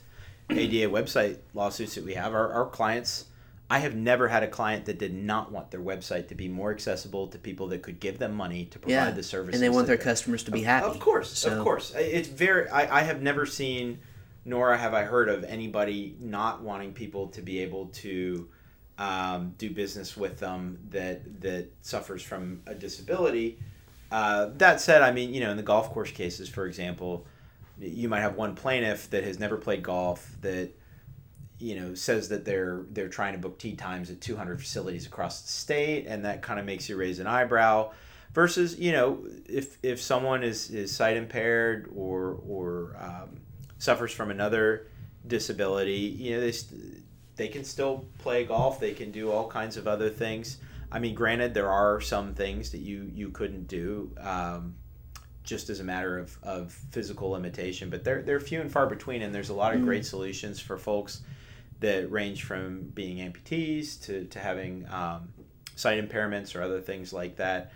Remember the Casey Martin situation from, I guess, I forgot what year that was, like 99 or 2000, but of course, the PGA had to address all the ADA stuff with Casey Martin, this professional golfer, and he was like, well, he needed to be able to use the golf cart because of his situation. And the other golfer's like, well, hey, that's not fair. If we're having to walk 18 holes, this guy should have to do it too because it's not a level playing field. So, this stuff comes up all the time. And Frank, I have been very, very, very impressed and just absolutely blown away with the accomplishments and a lot of folks that they do suffer from a disability, but they're able to overcome it and do so many things. In fact, my club, one of the best golfers at my club who could out-golf me any day, lost one of his limbs. So really? Yeah, he has one limb and he's out there on the driving range. Wow, that is impressive. And he is an incredible golfer. And in fact, I'm not going to embarrass this person, but one of the most talented, well-accomplished people that I know through a friend is a lawyer that lost his sight at a very and was able to overcome it and accomplish a lot. So, I mean, people with disabilities are able to overcome a lot. I think the ADA helps ensure that there's a level playing field for accessing services and things like that. But, to your point in the beginning, is that policy purpose really fulfilled if some lawyer is filing a dozen lawsuits without giving a warning shot to a lot of businesses that legitimately would have addressed and complied with that law if they'd received a demand letter? I don't know. I mean, if it were up to me, I would certainly amend that legislation or implement guidelines that provided less of an incentive to jump into court for issues that would otherwise resolve. And I think any judge in the country would tell you, and it's rare that I'll say any judge in the country would tell you because lawyers, get 10 lawyers, 20 opinions, would tell you that it is probably better to have the purpose of a law complied with and have people comply with the law and avoid unnecessary litigation. That's why every judge tries to get you to mediate and settle. Well, I want to transition now to give you an opportunity to plug your law firm, your law practice. Of course, it's Losi Law here in Orlando, but it's something that a lot of my audience is from Florida, but they don't necessarily have to be in Orlando to take advantage of your services if they need it. So tell me a little bit about your practice and your law firm. Yeah, thanks. And we're typically a B2B law firm. We have the normal practice areas that you'll see in most business law firms. I'm part of a great team. I'm very fortunate to be part of that team. I'm just a slice of that pie in what I do with what I've talked about on the show.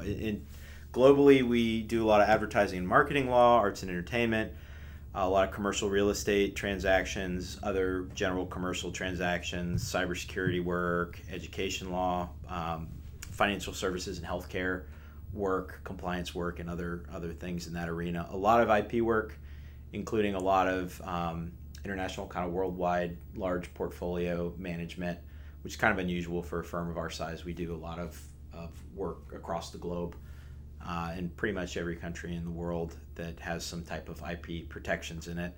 A lot of internet law. Bread and butter of our firm is litigation and dispute resolution. I always say and dispute resolution because, I mean, at the end of the day, you want to resolve the dispute. If you have to go to court and get a jury or a judge to make a ruling, so be it. But most disputes are able to resolve.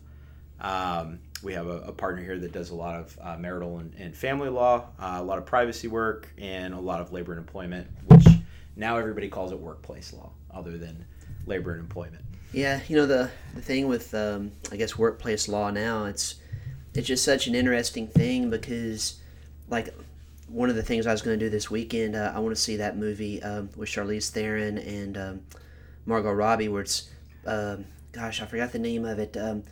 But it's based on the Fox News situation with Megyn Kelly and Gretchen Carlson against Roger Ailes. And, gosh, I can't believe I forgot the name of it. Bombshell. That's it. Bombshell. Yeah, that's it. That's Bombshell, right. Yeah. So, and it's, those kind of issues come up now, and it's like, you just got to be, like, so careful with everything you do now. It's like, I mean, with social media, people can get irritated on things like that. But even at the workplace, it's like, you know what? You just got to go in there and do your work and go home. Yeah, and I mean, it's also easy. It's easier for you and me. We're both we're both white guys. I mean, and frankly, I've seen a lot on the defense side. I'm a little jaded because I see a lot of what I would call frivolous claims, which is somebody got fired for poor performance and they go and they fill out a form just to make a complaint because they're angry and they think they can shake some money out of a company. I just see a lot of those because we see a lot of claims in general. And unfortunately, people in this country, I think, do that more than they should. But there's also a lot of people that have been very, very legitimately wronged in those situations. And, my wife, who we were contemporaries in law school, she worked at a big firm. I worked at a big firm. We kind of came together and worked together. But I've seen through my wife, certainly she's had a lot of experiences that I never really thought would happen to a lawyer, and people being just treated poorly, sometimes by opposing counsel in litigation. I think women and folks that aren't, frankly, white males often have experiences that we're not really familiar with. And that are unusual and that make, movies like Bombshell, I think, are very good in that they might illuminate to things that you wouldn't think would happen. I mean, you and I, the kind of stuff that I've heard of, in the allegations, I don't know what's true or what's not or what's been proven. I haven't really seen the movie or followed the facts. That kind of stuff's abhorrent. You and I would never do something like that, but you get somebody in a position of power and that runs amok with something like that. And, I think I saw, the little like scrolling Facebook ads where they have little video clips. There were a bunch of those from Bombshell. And one of them was like, well, we have a complaint line. Like, why didn't you call the complaint line? And whoever the actress was like, well, the complaint line would be like a complaint box in occupied Paris. What do you think? We're stupid? And then she gets up and walks out. And I think, if you have a good lawyer on the labor and employment side and you have a system set up, you have a mechanism for legitimate grievances to be heard by folks outside of the people that are accused of doing whatever the wrongdoing is. And I think you're right. One of the downsides of being in our position, although we're not going to experience those kinds of things as much as other folks will, you do have to be careful, and that you don't ever want to create the wrong impression, send the wrong message. I've actually seen that blow back sometimes, in that I have heard, not here at our firm, but I've heard some contemporaries and colleagues complain a little bit that they feel because males that are in kind of a senior position to them at firms that they're at, they feel like they're not as willing to go to lunch with them, go to breakfast with them, or do other things like that because they're afraid of doing the wrong thing or sending the wrong message. And so I've seen that kind of rebound. I mean, all I know is I learn a little bit more about it every day with the people I work with, and I think it should be interesting to see how that develops over time. Yeah, it is interesting because, I mean, I've seen situations where companies, they even discourage you giving Christmas gifts or something to colleagues or whatever, just because the idea is, oh, well, maybe someone can take it too far, because if somebody is like a big partner who's making, a whole lot more money, he might give his secretary or legal assistant who's been with him for 25 years, or a woman attorney giving an assistant a big gift. Well, if another lawyer's not giving the same to another assistant or paralegal or whatever, well, not everybody's getting treated the same, and so it could create some dissension and stuff. And when I saw that policy, I was kind of like, well, what if you're just trying to be a nice person and help? And they're like, well, we understand that, but some people could take it too far. And it's like, I feel like in the workplace, in some situations, it just becomes so unfriendly. It's not really unfriendly, but it's just kind of not like it was, I would say, in the good old days. But then, you go back to the good old days of the 70s and 80s, and you have people like what allegedly may happen at some of these, with Fox News, or some of the, you hear the stories of in Hollywood and stuff like that. And I can actually believe that stuff does happen. And it does. I mean, good old days depends on who you were, right? Yeah. I mean, honestly, well, I guess the good old day for the. Yeah. I remember I was a big fan of the TV show Dallas with Larry Hagman and J.R. Ewing, and you'd see all the stories there where he'd always have an affair with his secretary or something like that, and you're like, you know what? I can see that happening. And again, I think a lot of that. This is just kind of my theory of business in general, and there's a lot of better authors and business people than me that have written on it, but it all comes down to the culture of where you work. I mean, that is our big thing. We have, it's on our website under careers. We have a handbook. It was on the wall in the front, and we have like our thing that this is what's important to us as a law firm, as a business. If you want to work here, these things should be important to you. If they're not important to you, then there's nothing wrong with you, but this is definitely not the best place for you to be. And if you have everybody aligning on culture and you have the right culture, I don't think you see these problems emerge as much in a small to medium-sized organization. You get enough people in, you get 20,000 people, you're going to get bad eggs from time to time, and those bad eggs need to get sorted out and plucked out and dealt with. But this is just my theory of business that I'm waxing on. I think culture is very, very important, and I do too. Part of that has to be open and honest communication about these kinds of things. And I mean, some of it is just no-brainer ethics. Like I am not certain, but I'm guessing that the accusation in the Bombshell movie was that he was trying to force younger women to do improper sexual misconduct. Yeah, sexual misconduct kind of stuff. I mean, that's a no-brainer. That's a rotten cultural kind of thing. To me, that's on par with embezzlement, stealing. I mean, it's worse than that. It's something that's wrong, that if you have a toxic culture, you have a culture that allows for that.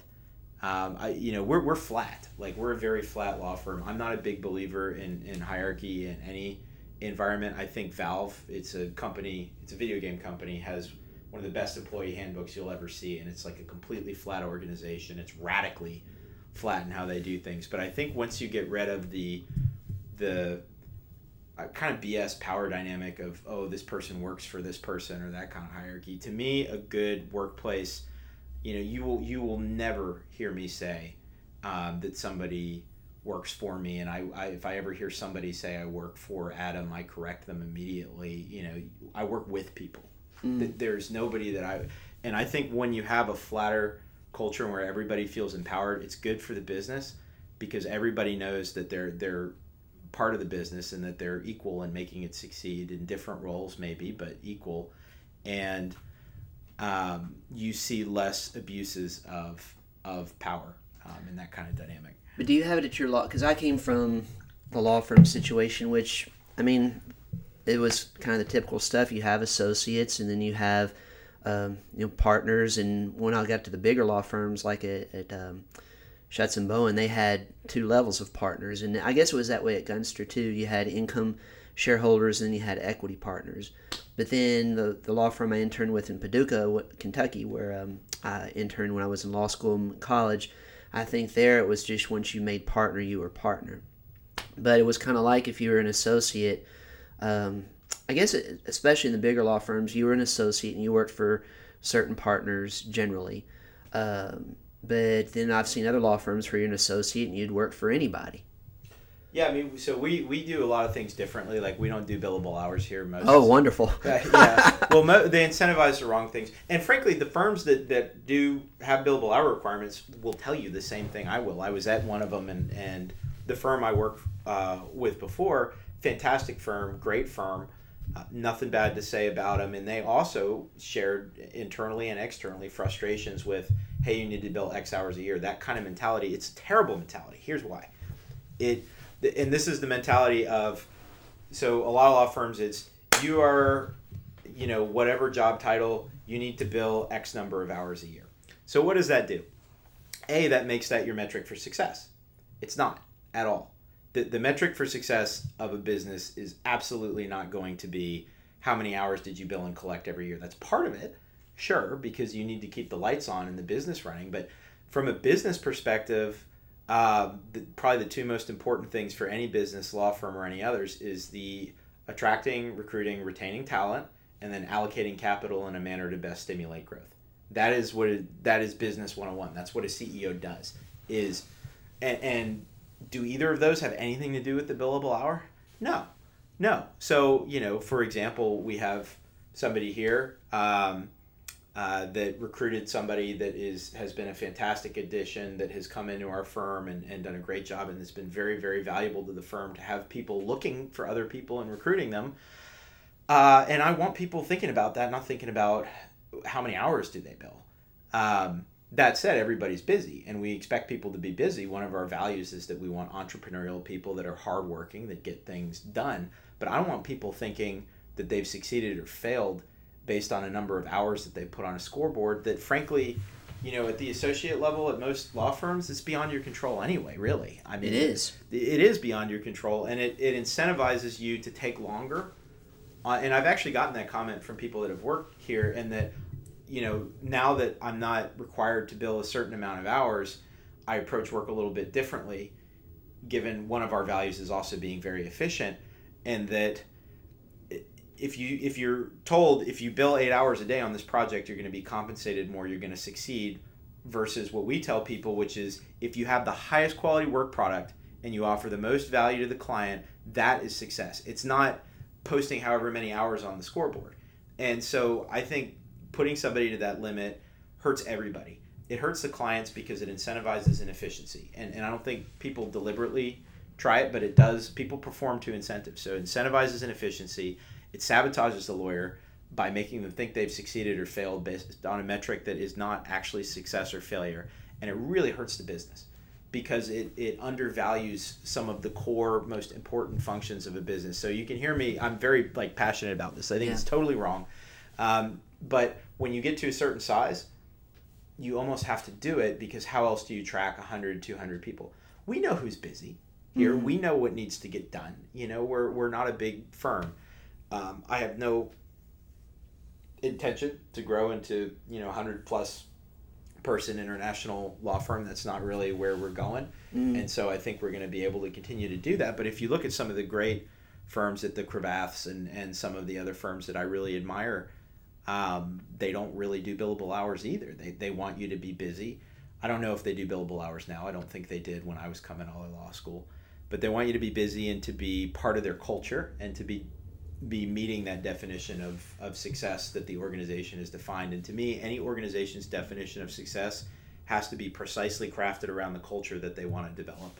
Yeah, I agree. I mean, we started about the same time. I mean, I started practicing in 2004, and I worked in Florida for two really good law firms as an associate, then moving up to partner. But it was always about billable hours, and my experience, and it's kind of unique, honestly, because when I worked in a law firm, a lot of times the partners I worked for were women, and so we were talking about the men and women and just in business and stuff, but a lot of my very good friends who are very successful lawyers are women, and they do a fantastic job. But they had the billable hours just like all the partners had gone through. All right, I got to do the billable hours, this and that, and you just knew that if you're in real estate at the end of the year, you're going to be closing deals and stuff. And so, like, I missed several years where I would not be able to go back to Kentucky and visit my family on Christmas time because of the fact I had to close deals, and they would be deals where we were getting paid, and my billable hours were relying on that, and my collections were relying on that, and the same with the partners I was working for. And so a lot of times my vacation, if I took one, would be that first week of January. But the whole thing of a billable hour is your life revolves around it, because if you're having to bill 2,000 hours a year or 2,200, you've got to bill at least 150, 160 hours every week. So then you take 2 weeks off for vacation. Well, then you've got to have some months that were, bigger months. And like you said earlier, a lot of times that's out of your control, especially if you're a real estate lawyer, because your whole hours, it depends on a client coming in and wanting to buy or sell a property, or if you're representing lenders. But you can't really control that. And I think it just creates a very tough work-life environment for a lot of lawyers. A lot of people burn out. And I feel like, I knew they had to have the billable hours at the law firms because, like you said, you've got to have some type of measuring stick when you go and evaluate your associates and your partners. Like, all right, well, how much did you bill? How much money did you bring in? How much did you collect? But what it takes away from is it discourages people like me from going out and trying to get more business and be involved in trade organizations and stuff, because the year I did that, I was really involved in like a leadership program, and I'm like, okay, I'm going to meet all these people that are my age, and they're up-and-comers, and they're lawyers, but they're bankers, and they're all kinds of different professions. But the thing about it is I didn't get any business from it because they weren't at the they weren't decision makers in their company.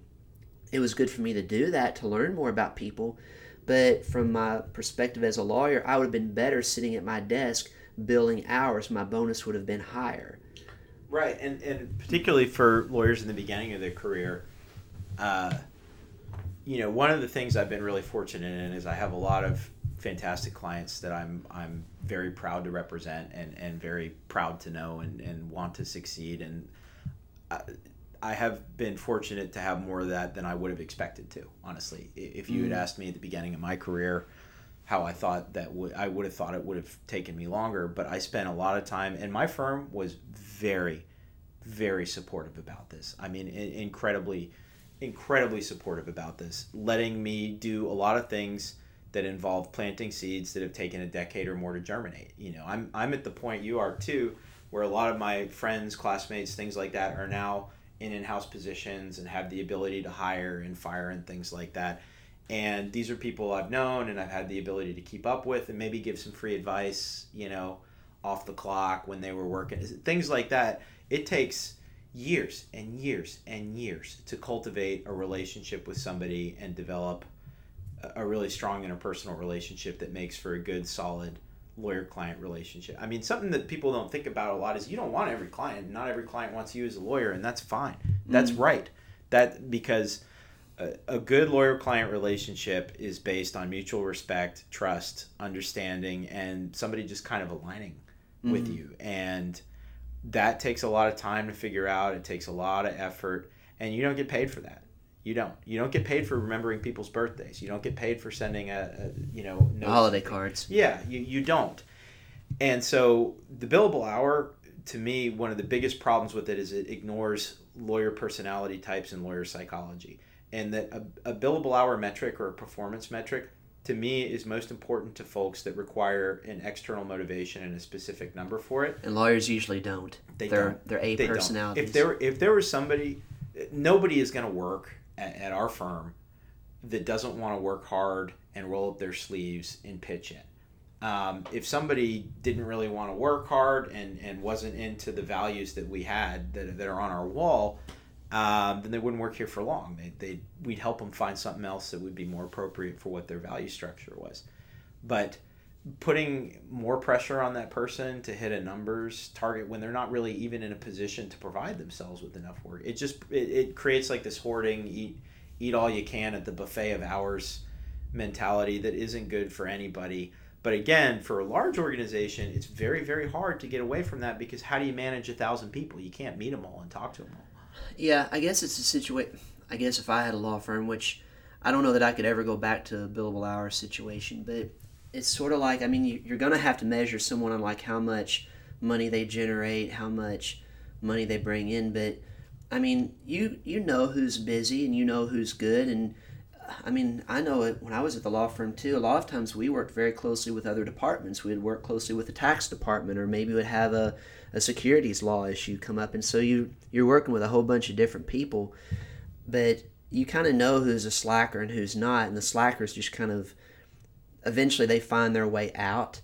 The partners don't have the confidence to give them business or whatever. And it kind of becomes natural. But I wouldn't have billable hour requirements. I'd want people to come out and do really well, but I would want them out networking and meeting people and stuff like that. I just think that's so important. And regardless of how far we get on with technology and stuff like that, I feel like that in-person meeting people at trade organizations and meetings and building that bond face-to-face is always going to be very, very important. To me, that is, and I tell this to our folks, the number one best use of time and marketing, and lawyers call it business development, but that's a gussied up title for marketing, really, sales and marketing. And if you believe in yourself and you believe that you offer good advice and you offer good value, it should be very easy for you to want to do that. And if you don't believe that, then that's a problem. Yeah. But if you believe that, the best sales and marketing money and time spent is just sitting down with people, having coffee, having lunch, getting to know people.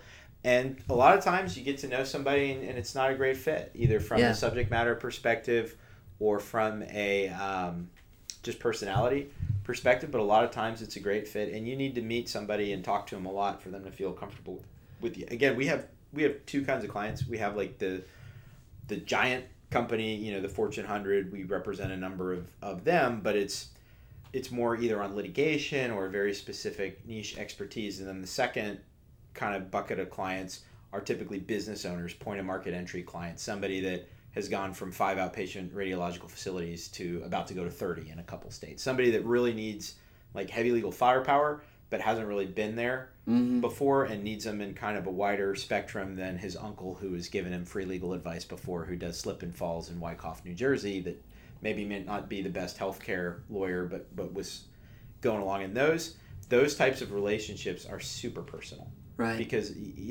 my wife and I run this business. We started it, and it's such an important part of our life. And I was talking to somebody the other day that was asking me, that I just met, that was asking me like a lot of very pointed, specific details about like how we run our business, our financials, and things like that. And I kind of was taken aback and like, I just met you. I really don't want to talk to you about that. It made me realize from the client perspective too, if you build and run and have a business of any size, whether you're Elon Musk and it's a big one, or if you're running a hot dog cart, which by the way, I love hot dog carts, and I did do a business transaction for a client involving a hot dog cart, which is why it comes to mind. It's really personal, and you need a good, solid working relationship with your lawyer. And if you don't have one, then you should find another lawyer. Yeah, that is true. I guess one thing I'll ask you about law, and then we'll get to our pop culture questions. Where do you kind of see the trend going as far as lawyers? Because I guess it's a multi-level question, because I've seen a lot of law firms now where they used to be like Florida-only law firms, and now they're national law firms. And the firms I came from, Gunster and and Stetson Bone are just only in Florida, but I've seen a lot of like your Broad and Cassell. Now they're Nelson Mullins, and of course Ackerman, Greenberg Traurig. They're national, and they became national because they had clients who were like real estate people from New York who would come down to do Florida deals. And so now they're getting the money for both the New York deals and the Chicago deals or whatever, and their Florida deals. They're keeping it all in-house, and they're not looking for a local counsel. But yet you've got a lot of law firms like yourself, the smaller firms and even boutique firms. Where do you kind of see the world of law firms going? Let's say in this decade. Sure, yeah. I mean, I think more of the same of what you've seen, which is of the larger law firms, you'll see more mergers and acquisitions, and eventually you wind up with like, Denton's is a very, very large law firm that does a lot of acquisitions. More of those that just kind of gobble up more firms and become more of like a working at IBM kind of environment. Then what we're trying is a little bit unique in that we have worldwide reach. I mean, we regularly do work in every country of the world and all across the country. We do so with partnerships where we have relationships, co-counsel, or we engage directly counsel in those jurisdictions to make sure that we're good from a multi-jurisdictional practice. I'm admitted in California, New York, Florida, Arizona, and DC, which are my main markets. In fact, when we started this firm, very little of our work was for clients based in Florida. Still not the majority of our work is Florida-based clients. We're not really that good at advertising and marketing, and we don't really do a lot of it. We do none. We have no marketing budget or advertising budget. We don't. We took the phone number off our website. So our philosophy is good work comes from more good work. So we do really good work, or we like to think we certainly do, for all of our clients, and that typically has led to more work in other practice areas or referrals from the general counsel kind of network, which is a weird way of doing it. But I think now in a smaller firm, a lot of the tools and the advantages that you had from being in 1,000-person firm, I have those same, like, a good thing about being in a big firm is I could send out an email and say, who's the expert in underwater basket weaving law in Nigeria? And someone would raise their hand. I can do that today. Like, that is not a problem for me now to get, someone in a courtroom in China, or, what was formed a company in France for. And why is that? We have a network that we've worked really hard to build of trusted firms that we've vetted and work for. We're also fortunate to have a couple clients that we handle all their international work worldwide, kind of similar to you would as a general counsel, or in that kind of a role where we do the U.S. work, but we also oversee the international work. We review the bills. Sometimes we quibble with the international counsel, but we do that kind of work. And through a lot of those firms, we have a relationship, and they have this same relationship with us, where I can pick up the phone and not be afraid of getting a $2,000 bill by asking them a quick question. My client here in the U.S. has a Canadian question. Quick, same as you would at any big firm, right? You can pick up the phone, you can call your colleague, they'll give you a quick answer, but it needs to be on the clock if there's something else, and we don't mark up those costs. So we will bill our client for the cost of the outside counsel, but it's just a true cost, and we don't mark it up. And so that has been very attractive to a lot of clients. And also, if it doesn't make sense to have us in the middle, we just get out of the way. We had a client that had a Quebec translation issue the other day. In Quebec, you have to have certain things in French. And, it was a very specific legal issue where I didn't add any value being in the middle of that chain. So we just kind of said, hey, keep us copy. We won't bill for it, but you work with them directly and pay them directly. Got it. So, well, I think one thing about it, there's always going to be a need for lawyers. The composition of what a law firm looks like, I think, is definitely going to change throughout the decade, because I'm seeing more and more lawyers now, especially even with my women lawyer friends. A lot of them work at firms where they're very open to the lawyers working from home. And because all they care about is billing your hours, servicing your clients, things like that. On the other hand, a lot of law firms, they still like the collegiality because they work together in teams, particularly like on real estate deals, things like that. But, the size of the law firms now, maybe they're not leasing as much space as they did in the past. And you've got more lawyers who are working from home, and the only time they come to the office is for like client meetings or team meetings, things like that. So it's and you mentioned before, like, of course, we have LegalZoom and the other online things, but it's always in transition. It is, and I've actually come. I was going to say 360, but that's not right. I've done a 180 on the remote working thing. Originally, Kat and I's vision for this firm was a lot of people working from home a lot of the times, but once you actually implement that, you learn, and we learned it the hard way through some failures and some tough days in the first couple of years, where if you are not together, it is really hard, if not impossible, to build a culture. And if you're really focused on building a culture and building interpersonal relationships, and you're not around each other regularly, it's just not workable unless you already have very strong, long-standing personal relationships with those people already. And it's not like people can work from home if they want. They just have to use a VPN, and they have to have the right security. And people take advantage of that a lot. But on the whole, people are generally here at the office, with the exception of we have some people at our firm that are I count my blessings every day that they're certainly willing to work with us, that have 35 years of experience, head of their field, well respected internationally. One person in particular I'm thinking of, and she's often visiting with her grandchildren, right? She's not in the office every day, but she's already very well ingrained in the culture. Everybody knows her very well. She's here from time to time, and she knows what she's doing, and she knows she is one of the most consummate professionals I've ever met in my life. And if you're a third or fourth year lawyer, you need more time with the group. You need more time to develop. Frankly, I do. I'm certainly not the paragon of excellence myself. I'm learning every day, but I am not a big believer in pure remote working, but I am a big believer in hybrids, like in once a week, or frequently. Now my approach to it is, if somebody in another city wants to work with us, they would need to parachute in, or at least do something to get exposed to everybody and get to know the culture, and then have some regular contact, rather than just being alone in a cubicle somewhere far away, which might work if you had 30 years experience and you were the best banking lawyer in the world, and you knew everybody already, and you just wanted to be in your cubicle and do a little work from time to time.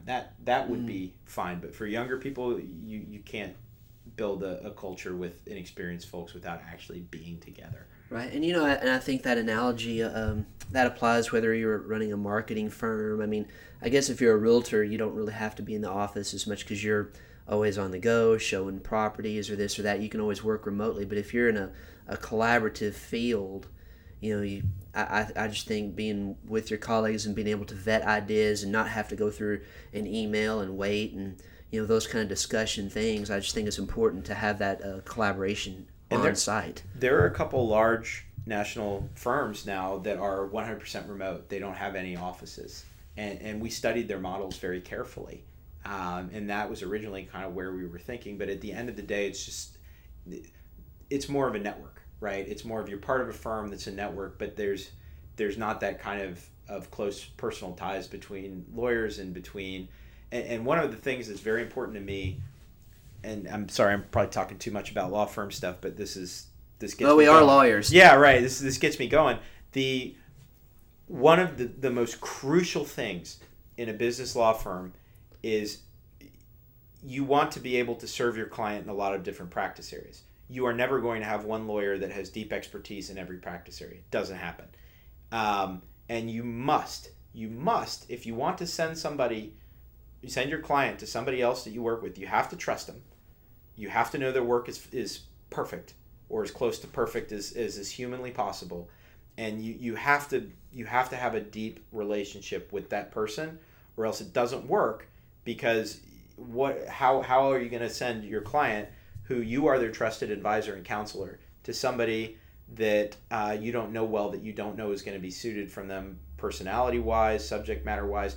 And to me, it's very, very hard to grow a book of business and to grow clientele without having tight bonds with the people that have different practice areas to service your clients. Because it can really backfire, even if somebody's a great lawyer, and I've seen this happen before, where you take a client, and I've had my clients give me this feedback, actually, including one recently, where we sent him somebody outside the firm that is a great technical lawyer, in their very specific area of expertise, but there was just a very strong personality conflict between our client and that person, and they were like, hey, this person's super smart, they know what they're doing, but they're impossible to work with. And I was unhappy basically with how that interaction went. And if it happens externally, it's a little easier to swallow, because we typically give clients, we say, look, you need somebody that's an OFAC or export control specialist. Here's 3 names of people that I've worked with, so we can kind of right, give them an option. Yeah, and it's kind of on them to vet them and talk to them. But if that happened internally, I mean, that would be a very bad day and a very interesting lesson to learn if we had a client that was very unhappy with their interaction with one of our colleagues. Well, that is interesting. Well, I appreciate you coming on the show. You were talking about things in the law and emerging trends. Of course, the things we were talking about are things that I find interesting, with the arts and entertainment world, and of course with websites and stuff, because it's, the lawyers are involved in everything, if you think about it. If there's anything, some lawyers had to look at some issue on almost anything. But I always like to transition into my Living the Dream questions, where we talk about pop culture, we get to know the guest a little bit better. So my first question is, what is your favorite Seinfeld episode? The Soup Nazi, which is, by the way, the only time you'll say something is my favorite that has Nazi in it. Mm-hmm. But the Soup Nazi episode is my favorite, and we talked about it earlier, so it's top of mind. Yeah, no, that was definitely a good one. I remember, I even watched that episode recently where, Jerry Seinfeld, in the episode, he was going out with this woman, and they call each other schmoopsy or something like that.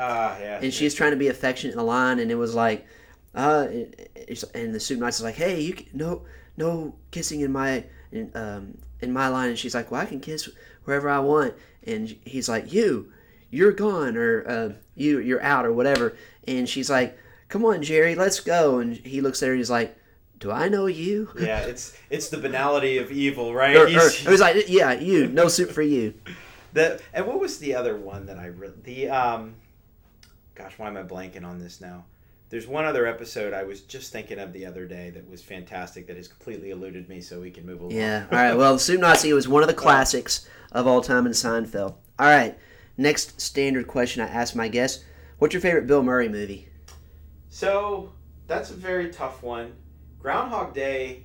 So, a lot of the movies that I say are my favorites, they were on, the TV channels when I was growing up. Yeah. That were, the free movie channels, and they were on a lot. And Groundhog Day was on a lot. And Groundhog Day, also, it's kind of ironic that it was on a lot, right? Because of the whole idea of Groundhog Day. Right, yeah. Right? So I saw that a lot, and I really, really liked that movie. But probably Caddyshack. I mean, Caddyshack is such a classic. It's such a good movie. It's not really... I don't know if I would call Caddyshack a Bill Murray movie. I would call it a movie Bill Murray is in, right? I'd still call it a Bill Murray movie because he was one of the major stars in that. When he played Carl, and he was a major star, so I still consider that a Bill Murray movie. I mean, it's a Chevy Chase and Rodney Dangerfield movie too. It is. It turns 40 years old this year. That's so messed up.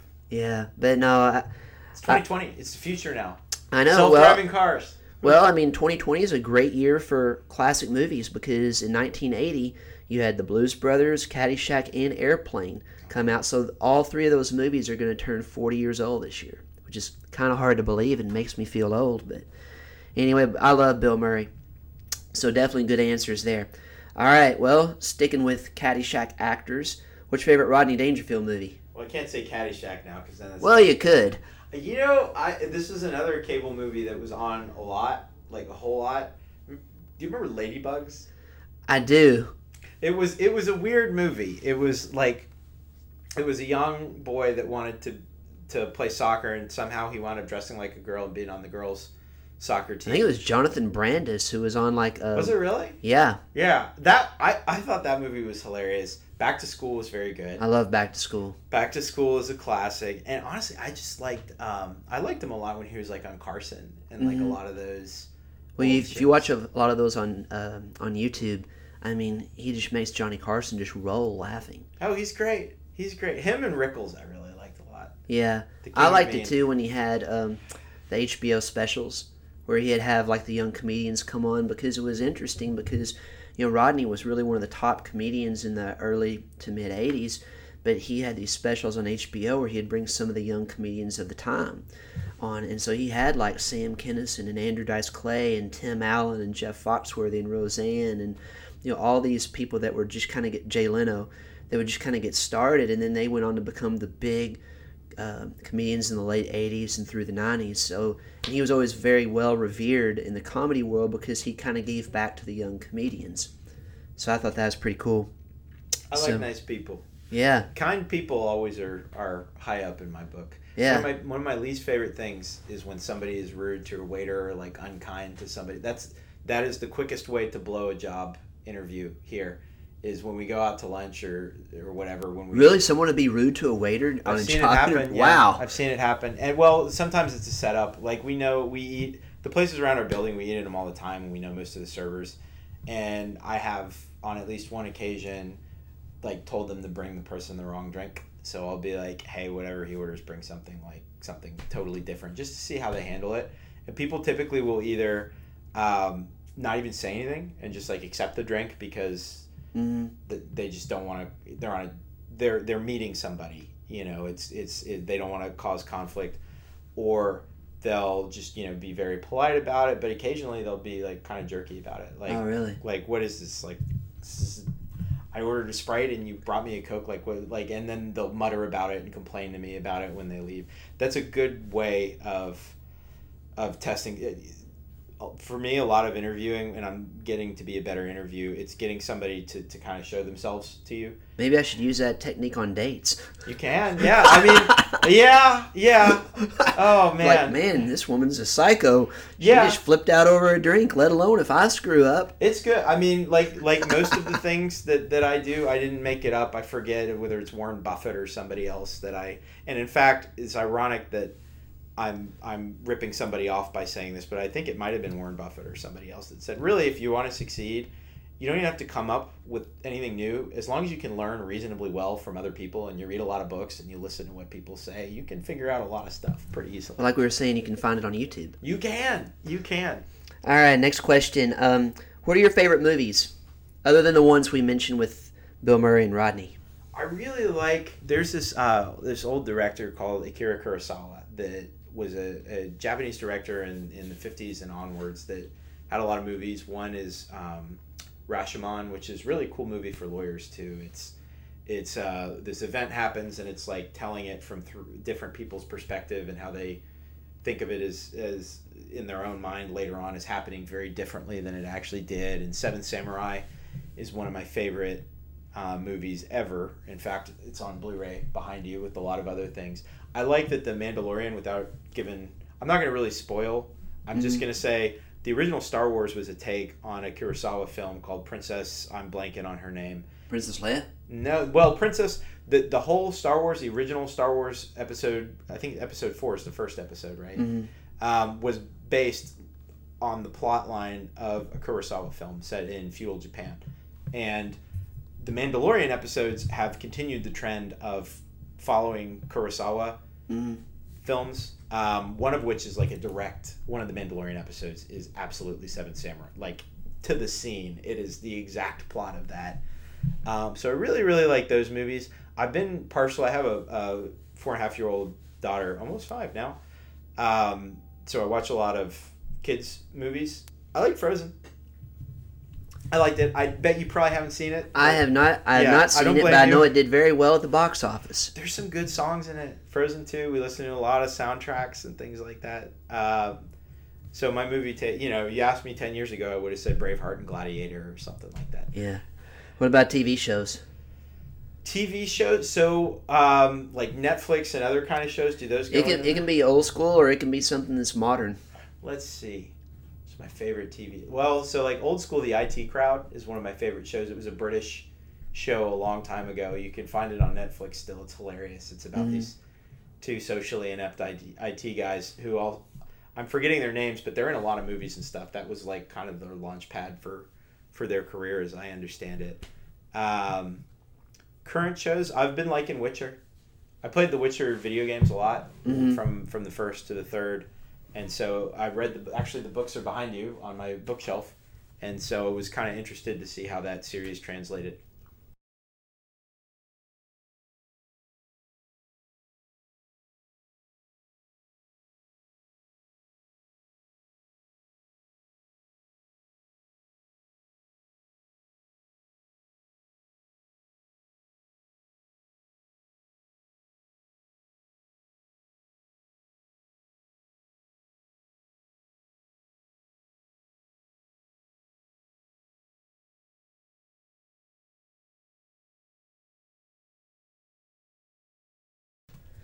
All right, so next question.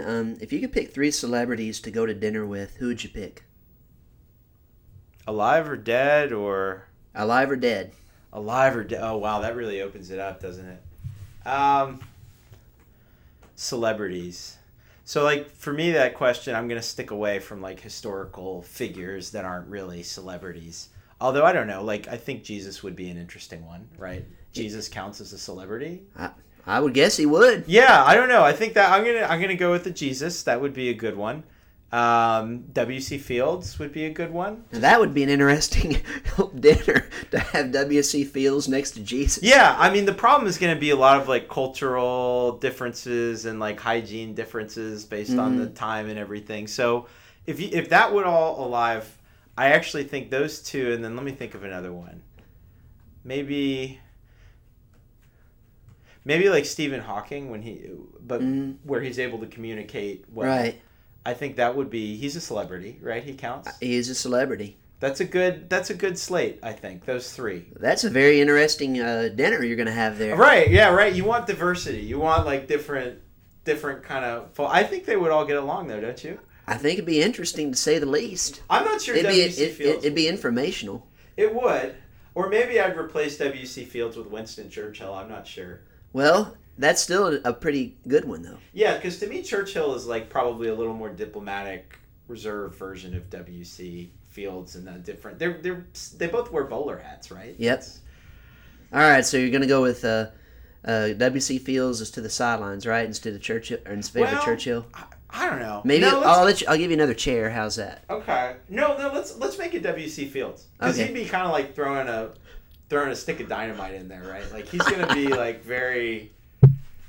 That would be a fun one. Yeah, it would. So, what restaurant would you take him to? Oh, that's a great one. So we got. I mean, at first I'd be curious what dietary restrictions, if any. W.C. Fields probably wouldn't have any, but he'd probably need to drink, I would think. Well, Jesus is there and could turn the water into wine. He could do that. I mean, he could, but I don't think W.C. Fields is going to be happy with wine. I think he's going to want a stronger spirit. You know what? I'd take him to Hillstone. Hillstone. I'd take him to Hillstone. I think that'd be a great place for that. It would be interesting. It was funny, during my break, I actually emailed Hillstone about coming to our real estate project, because I was like, I was describing the town, the demographics. It'd be nice to have an upscale restaurant like a Hillstone. And they did reply back pretty quickly. And they're like, yeah, we're not looking to expand right now, but I know that the one in Winter Park is very popular. There's something weird about that, because it used to be... Is there one in Orlando? Well, it used to be Houston's. Right. And I think it was part of something called the Hillstone Group, which I understand to be... I'm just talking from general knowledge. It's all part of the umbrella. So I don't... if Hillstone's part of the Hillstone Group, I don't know why the brand changed. Whenever a brand changes like that, by the way, like suddenly, but they keep everything else the same, I always suspect it was a trademark issue. It probably had something They own them, though. It's all under the same umbrella. Yeah, but it changed from Houston's to Hillstone, right? Right. I think it was just a different brand. Could be. Yeah, because I think that's what they did in Coral Gables. If I remember right, that was a Houston's, and then they called it a Hillstone's. So it's just like a different brand, like a Marriott has different brands of hotels. And that, you're right. That's a very, very popular restaurant. I mean, it's always and their smoked salmon is one of my favorite smoked salmons. It's really tasty. Interesting. So, why is Orlando, or even like Winter Park, why are those like cool places to live or to visit? There's a lot here. I mean, especially over the past couple decades, I think Orlando has grown as a metropolitan area to have a lot of the things that you would expect in a larger metropolitan area. In terms of cool places to live, I just think there's a lot of cool stuff. I mean, that's the easiest to answer. Great great food, great things to do. It's a great place to raise a family if you choose to do that too. The main challenge that we have, I think, in Orlando that can hold us back a little bit is the affordable housing and the high wage jobs. Not a politician, have no aspiration to be a politician, but I think that's the main issue in this town is that a lot of the housing tends to be very expensive and a lot of the jobs tend to be lower wage jobs. Doing my best to change that one job at a time, from my perspective. But I think Orlando is uniquely positioned in Central Florida for a lot of businesses where location doesn't really matter as much. I mean, again, we do legal work all around the world for companies all around the world, and we're based in an area where I believe we can live. I don't think it's disputable that despite housing being a little bit more expensive than the relative wages, this is a place where you can live like a queen or a king, for the amount that it costs to live as a, I don't know, what's a lesser noble, a baronet in the Bay Area or in New York City or something like that. So I think Orlando has a lot of good reasons to live here and a pretty high coolness factor that I may drag down a little bit, but try not to too much. Yeah, I think it's different. I lived in South Florida for like 13 years in Miami, and of course going there from Kentucky was a bit of a culture shock. But seeing what goes on in Orlando, I think Orlando's got a lot of good things going for it. I think you're still in the warm weather climate, things like that. I think it's good for like more young professionals because, if you're really a young professional, let's say you're single or whatever, just trying to meet new people.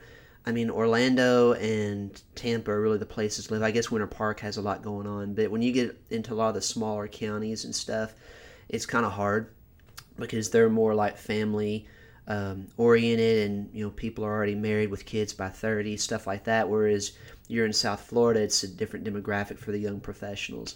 But I do think the Brightline's going to be coming here, so that's going to make travel from Orlando to South Florida even easier. But I think the thing in Central Florida is generally you can get a house with a little bit bigger of a yard that you can get in South Florida, and I think if you have kids and dogs and stuff, that's better.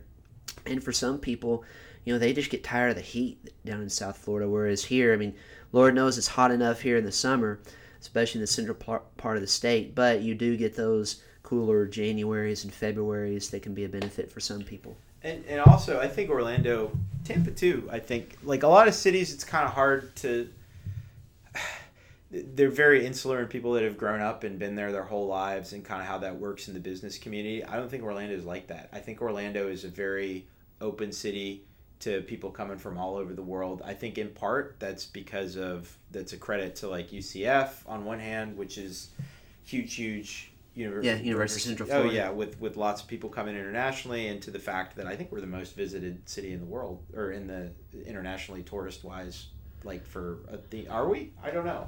I don't know, but I wouldn't doubt it just from the United States perspective. Yeah, I would at least say that we have the airport monorail that has the most Buddy Dyer monologue saying "Welcome to Orlando" of any city in the United States. But it's a lot of people come here. It's a very welcoming place. I think it's a friendly place. Mm-hmm. And I think that over the next decade or so, Orlando's growth will continue to be pretty exponential as more and more companies move here. It's just more attractive to move here. The thing that I'm most adverse to is just trying to like replicate and trying to do what other cities have done to be successful. I think Orlando's a little bit unique. I think we have a good number of factors, like a major research university that's great, a lot of private, public partnership kind of things. But I wouldn't live anywhere else in the world for any amount of money or anything else. I think with Orlando, what I've seen driving around too, there are a lot of really like cool neighborhoods. I wasn't familiar with this part of Orlando, but like the Lake Eola area was pretty nice. I thought their downtown was cool with the condos and stuff. But I know a lot of people that live near Winter Park and they love Winter Park, and so just kind of a lot of like neat little neighborhoods and kind of a good neighborhood feel. I think so too. I've seen a lot of neighborhoods change and develop and grow and evolve. College Park is one. I grew up in Winter Park. I live in College Park. We live a couple blocks from this office. And again, I am very bullish on bands, particularly in terms of Florida too. I kind of like being close to everything too. About 2 hours from Tampa, 2 hours from Jacksonville, 4 hours from Tallahassee. What is it, Miami now? Welcome Miami from to Orlando Living the is Dream about 4 with hours. Ben and About Rodney. 4. So we've got Here's a your good host, central Ben location Wilson. in Florida. Well, and the thing about Orlando too, I mean, me coming from Kentucky, I was a big rock music fan, and so you didn't really get a lot of that in South Florida. You're starting to get more. I mean, they would usually stop like in Fort Lauderdale, but Miami was starting to bring in more acts. Like they brought in this amphitheater, which is pretty cool, and they've had like Bush and different bands and stuff. But when I moved up here, I actually had a modern rock station I could listen to because they had one down in Miami and then it stopped and it was all classic rock. And I like classic rock, but I kind of like to hear about what about the new bands and stuff. And so they have a lot of venues where they've brought in acts, and if any big rock act is going on tour, they're either in Orlando or Tampa, so it's a short drive for me. Because I know like Motley Crue's going on tour with Def Leppard, and they're going to be in Orlando in July, so I'm pretty excited about that. Oh, that'll be awesome. So transitioning to music, what are your favorite music bands? That's a good question. I typically let the algorithms guide me. So I was a Pandora guy, and I'll pick like 1 or 2 songs that I like and let it go from that. I'm a big 80s music fan. So I have a playlist that my daughter has largely influenced.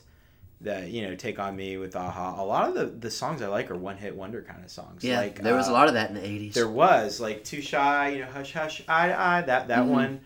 I think it's like Kajamojo or Kajimgojo, I forget the name, but that was their main song. So a lot of 80s music. It really depends. I mean, I have very eclectic music. I'll listen to West African jazz a lot. There's this guy called Ali Farka Touré. That West African jazz is kind of unique. Like my dad and I grew up listening to Dave Brubeck and a lot of jazz musicians with my dad, and I kind of like the West African take on it. It's cool to me.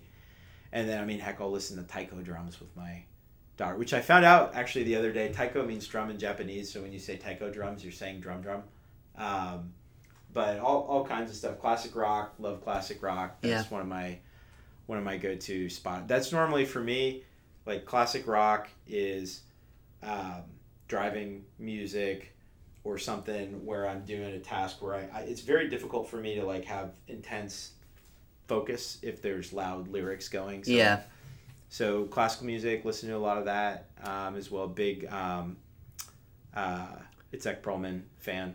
Do they have a classical music scene around Orlando? Because coming from Miami, they have the New World Symphony, which I don't know if you've heard of it, but basically it was like a training academy for musicians who they would come from college and they would train under this well-known conductor, Michael Tilson Thomas, and he ran a lot of, or he was with the San Francisco Orchestra, but it was just basically a training ground, kind of like a minor league in a way for them to get training to get hired by the bigger orchestras. But they had a young professionals group called the Friends of the New World Symphony.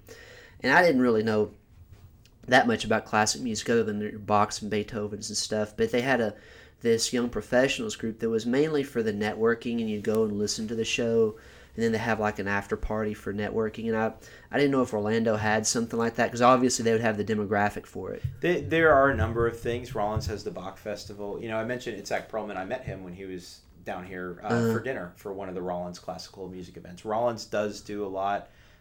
There is a decent amount of classical music here. It's funny, there are some hidden gems here in town. One of the best classical pianists in the world lives in Bartow and travels internationally and plays a lot. And so through him, I've kind of come to learn a part of the problem with classical music in the States is that it's difficult to make money off it. Obviously, people need to earn a living, and Germany in particular and some other countries fund the arts and are a little bit more liberal on opening the purse strings up for classical musicians. So I've seen a lot of the best classical artists really tour in Europe and other places because that's where they get paid to do so. But I think Orlando has a good scene for that. But I haven't been to the Bach Festival in a while. I'm kind of embarrassed that I haven't. I guess just to touch on the music scene a little bit, we were talking about representing some musicians and things like that, but like I have friends that they may just be like, the drummer in this band or whatever. How does it work from a legal perspective when you've got a band and they're bringing in someone to be like the trumpeter or the guitarist and stuff, and they're not really part of band per se. Because one of my favorite bands was the Blues Brothers. I love John Belushi. And, of course, it was like him and Dan Aykroyd, and they recruited these people who would be the musicians to play the drums or the guitar and stuff. But I don't think they never had an ownership interest in the Blues Brothers band, so I guess they just had a separate independent contractor agreement with them. And you can slice it up however many ways. I mean, a lot of it's leverage. If you have a very well established band that's making a ton of money, and then you have somebody come in to basically fill a slot, like Axl Rose and AC/DC when he filled in for Brian Johnson. Sure, and who knows? I don't know if that was an independent contractor thing, but you have to very carefully consider if you have a bunch of people collaborating on a work. You need to agree on who owns that and how the royalties are going to be distributed in advance. I mean, you could have a group of 5 people that are in a band, and one of them's super famous, great track record, the rest aren't. And the one gets 99%, and the rest get 1 or something like that. Yeah. I mean, it can all be negotiated, and typically speaking, if you've got a newer group, not as much time and effort is put into it. It's more like, we'll just split everything that comes out of it, 2020, 2020 amongst the 5 of it. It's once you get that established core group and you have more that it becomes more of an issue. I mean, some of that, it's very, very real money in perpetuity. If even if you have that one-hit wonder, if that one-hit wonder is getting that Pandora check and that Spotify check, it's a significant long-term revenue stream, and that's what most people's goals are financially, is to have like a long-term passive revenue stream. Yeah, well, I guess, and explain kind of how royalties work. Sure. I mean, very short version is a royalty is a negotiated sum that you get every time somebody uses something you create. So if it's your Jerry Seinfeld, every time that Soup Nazi episode plays, all the people involved in it that have negotiated it get a percentage of whatever is paid for that. And, particularly now when a lot of 80s stuff is like coming back, like the She-Ra shows on Netflix that my daughter's watching. Well, you got Friends, I didn't realize it, but I mean, Friends, I think it's been 20 years since, when did it go? No, it didn't go off the air until like 2010, I think. But they're talking about a Friends reunion and how it was on Netflix, and now it's, I guess, going to go on HBO. But I guess the idea would be whenever it's picked up by Netflix or Hulu or whoever, those actors get a percentage of that. Yeah, absolutely. And that is when you're representing talent too. That's the thing that you want to negotiate. You want a piece of the recurring royalties. What you want on the other side is to give them a check and call it a day. I mean, the best thing from the content owner's perspective is pay the person a wage, then you control the royalties forever. The people with more leverage are going to be able to negotiate some kind of, and then you can carve up the royalties however many ways. Like you can have the internet royalties versus the cable or the syndication or the movie rights associated with something. You can carve something up into as thin slices as you want. For example, and I was doing some royalty work on trying to figure this out the other day. Like Harry Potter's a great example. Like the Harry Potter royalties are spliced up so many, royalties and rights. Like, you could sell theme park rights, which are different than movie rights, which are different than TV rights, which are different than the right to make scarves, which are different than the right to make bracelets. So you can, when you own a piece of intellectual property, Disney's done a great job with this with Star Wars too, by the way. Like, look at how many, stuffed porgs there are and X-Wing. Like, you can carve up those merchandising rights into as many exclusive or non-exclusive ways that you want. So the best position you can be in is the person that owns a popular piece of intellectual property. Yeah. It's always interesting because, talking on John Belushi a little bit with Animal House, I mean, he did that because he thought it'd be a good role for him. I mean, his character was basically written for him. But I remember he got paid just a flat fee of $40,000 because he wanted the exposure and the money. Donald Sutherland, who was in that, also got paid a flat fee, but he had the option to get like a percentage of royalties from the movies, and he always regretted not doing that because, of course, Animal House is one of the biggest comedies of all time. So I guess now if you're really an established actor or actress, you want to definitely get those royalty rights in there because you could be a great actor now, but the next decade you're not really in demand. But if that movie or TV show keeps rolling on, that's your source of income. It is, but again, when you're struggling to pay the rent, you're more interested in the dollar in your bank account than you are in the royalty a lot of times. And typically royalties are slow to give. And if you went in a dorm room between 1990 and I think 2010, there was a poster of John Belushi. I had one in my dorm room. I'm sure I have you one. did. I have one over my bathroom. I'm sure those were Right over the toilet. Yep, those were kind of standard issue, and you can still make money off stuff like that because that's his likeness, right? Like, I bet he probably made, well, his estate, I suppose, probably made some money off of that. But yeah, I mean, a lot of people kick themselves on that, and then I've seen people kick themselves where I've fought tooth and nail to get them royalties or percentages or things like that on deals that never really, the things fizzled or the show fizzled, and they would have been better off having money in their pocket. I mean, from a business perspective, it depends, but typically I think it's good to have somebody have skin in the game. Mm-hmm. Like I've seen, you don't want to be too sharp of a bargainer in a business deal where you make it not worth the other person's while to really put their heart and soul, or in the case of a big company, their resources behind a project. And typically you want people to have skin in the game of any venture that you're pursuing with somebody else. Right. All right, final question. Since my show is called Living the Dream, how are you living the dream? I'm living my dream. I don't know if it's the dream, right? I guess the indefinite article matters. There's this cool thing called Standout 2.0 that's behind you that kind of is like, it's a assessment that you take, and it kind of tells you how it kind of sorts you psychologically. You can't fail it, and it tells you things that you are probably good at, and the philosophy behind it is that if you do things that you're good at, you'll be happy about that. Normally they're things that you like, and I bond with people by giving advice and by helping them work through problems. The way I build connections with people is working on something. It's very hard for me to sit down with somebody and, like, this is a great example. We're working on a podcast right now. Like, I love doing that with people. I love creating something. I love doing something like that. And that makes me really happy, and it leads to good interpersonal connections, which I think typically make people happy. And it leads to making money too, which pays for all these, fine arcade cabinets and things around here. So that's my dream. That's how I'm living it. But my dream would be somebody else's nightmare, I'm sure, in some cases. And that's the beauty of being alive, and different strokes for different folks. Well, plus, I mean, it's unique. You're able to work with your wife, Catherine, and I guess owning your own firm, you can have some type of, or you have more say in your schedule for a work-life balance for the daughter and things like that. On the other hand, though, it's like when you own your own law firm. I mean, you get more responsibilities too. But if you like what you do and you're enjoying it, it doesn't really. I'm not a big believer in work-life balance and the concept that work is like this bad thing that you should put. Work is a part of life. Like it's part of your life. If you really hate work and you hate what you're doing, not every day is a picnic for anybody. I mean, everybody has bad days. Work is difficult work sometimes.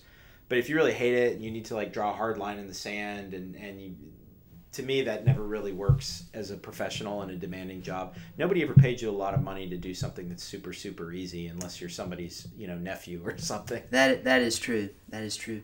Well, Adam, I really appreciate you coming on the show. Before we sign off, tell people how to get in contact with you and with your law firm and just learn more about the practice. Yeah, thanks very much for asking that. I'm pretty accessible. If you Google Adam Losey, you'll see. But if you email me, Losey, ALOSEY, @losey.law. Email's always the best way to reach me. Yeah, and that website again is losey.law, just to check it out. So, and like Adam mentioned, while they are based in Orlando, they handle things all throughout the country. So if you are somebody who you have questions about website issues or any kind of legal issues, or you're an artist or whatever, I mean, you have a contact that you can reach out to, and he can help you out. So, Adam, I appreciate you coming on the show. We had a very interesting discussion over a wide variety of topics. And if we can always include Bill Murray and Rodney Dangerfield, I'm always happy, and Seinfeld, and I'm always happy. So thanks so much for coming on the show. Thank you for having me. I really appreciate it. Yeah. Well, so basically, thanks again for everyone listening to the show with Adam. Hope y'all are enjoying the podcast. We've gotten some really good responses from our listeners.